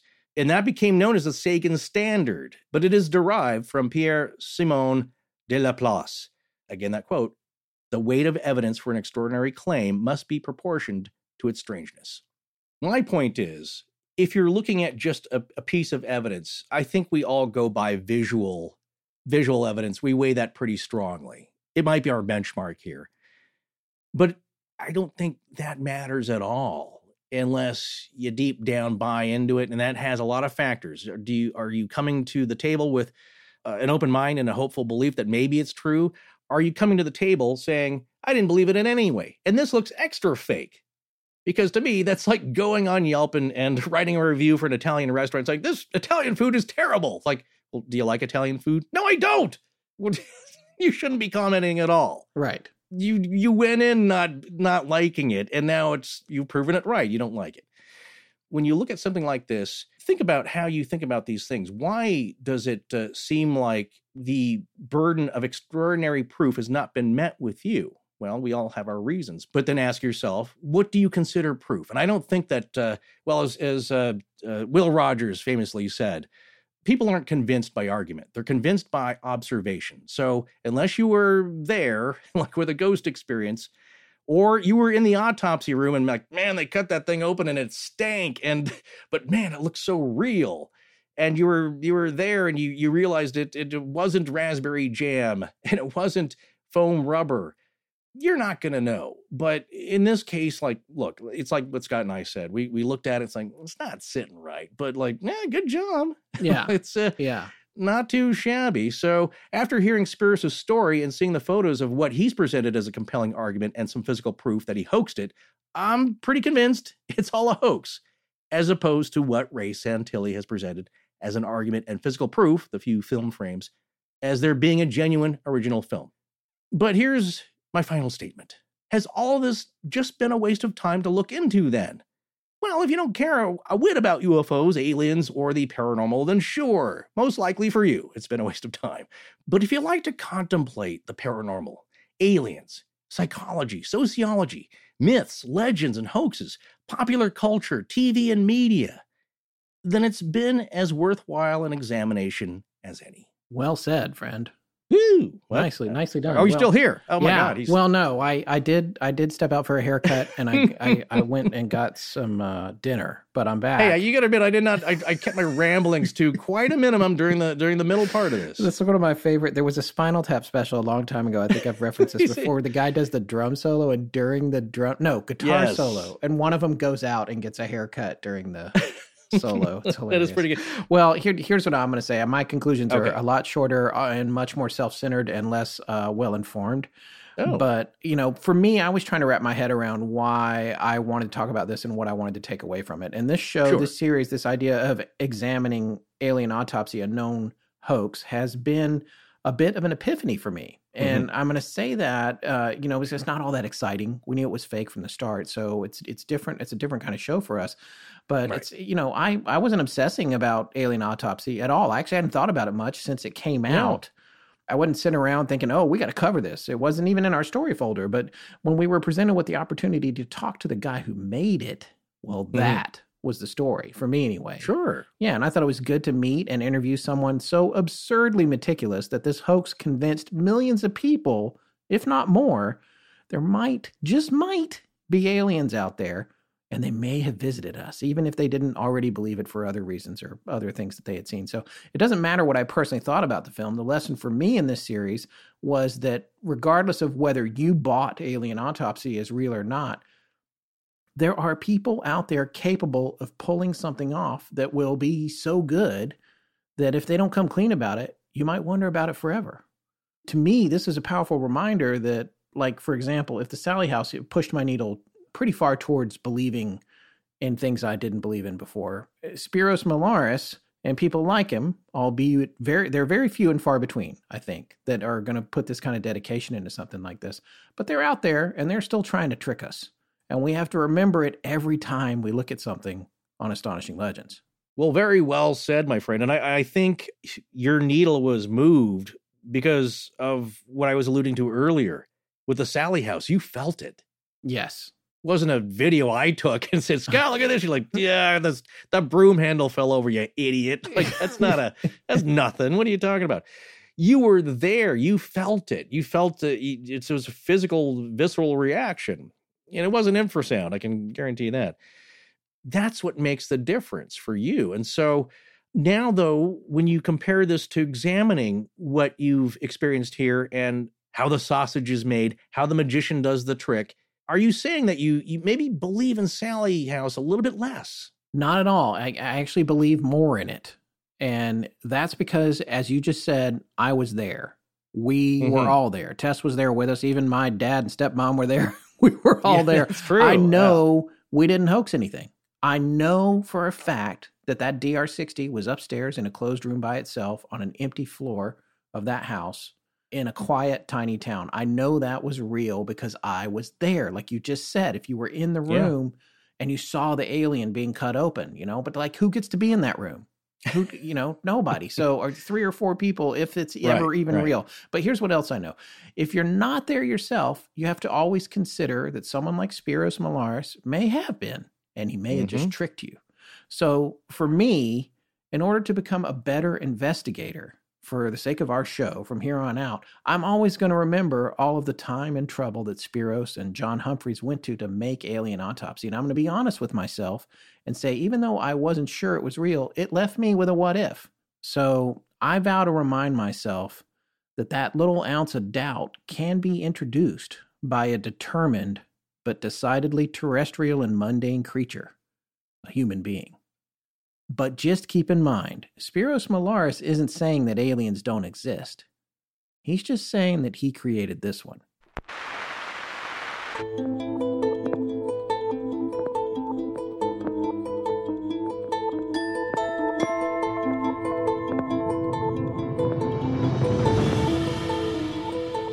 That's going to wrap up tonight's show, folks. A very special thanks to Spiros Malaris for his time. We'll be back next week with something completely different. Stay tuned. Please remember to support our sponsors. They help keep the show free and the lights on in Blanket Fortiana. Special thanks to John Bolin. Hey, this is Sean Nelson. T-A-Y. Wait, I think I see something. SKW. Our show is edited by Sarah Voorhees Wendell and co-produced by Tess Feifel, who is also our head of research. Our theme, which is available as a ringtone, was composed by Judson Crane, and our sound design and additional composing is by Ryan McCullough. Special thanks to the Astonishing Research Corps. But most importantly, we want to thank you, our listeners. Visit our store at astonishinglegends.com or interact with us and other listeners on Twitter, Facebook, and Instagram. You can also support the show at patreon.com/astonishinglegends, where patrons have access to additional bonus content. No part of this show may be reproduced anywhere without permission. Copyright Astonishing Legends Productions. Good night.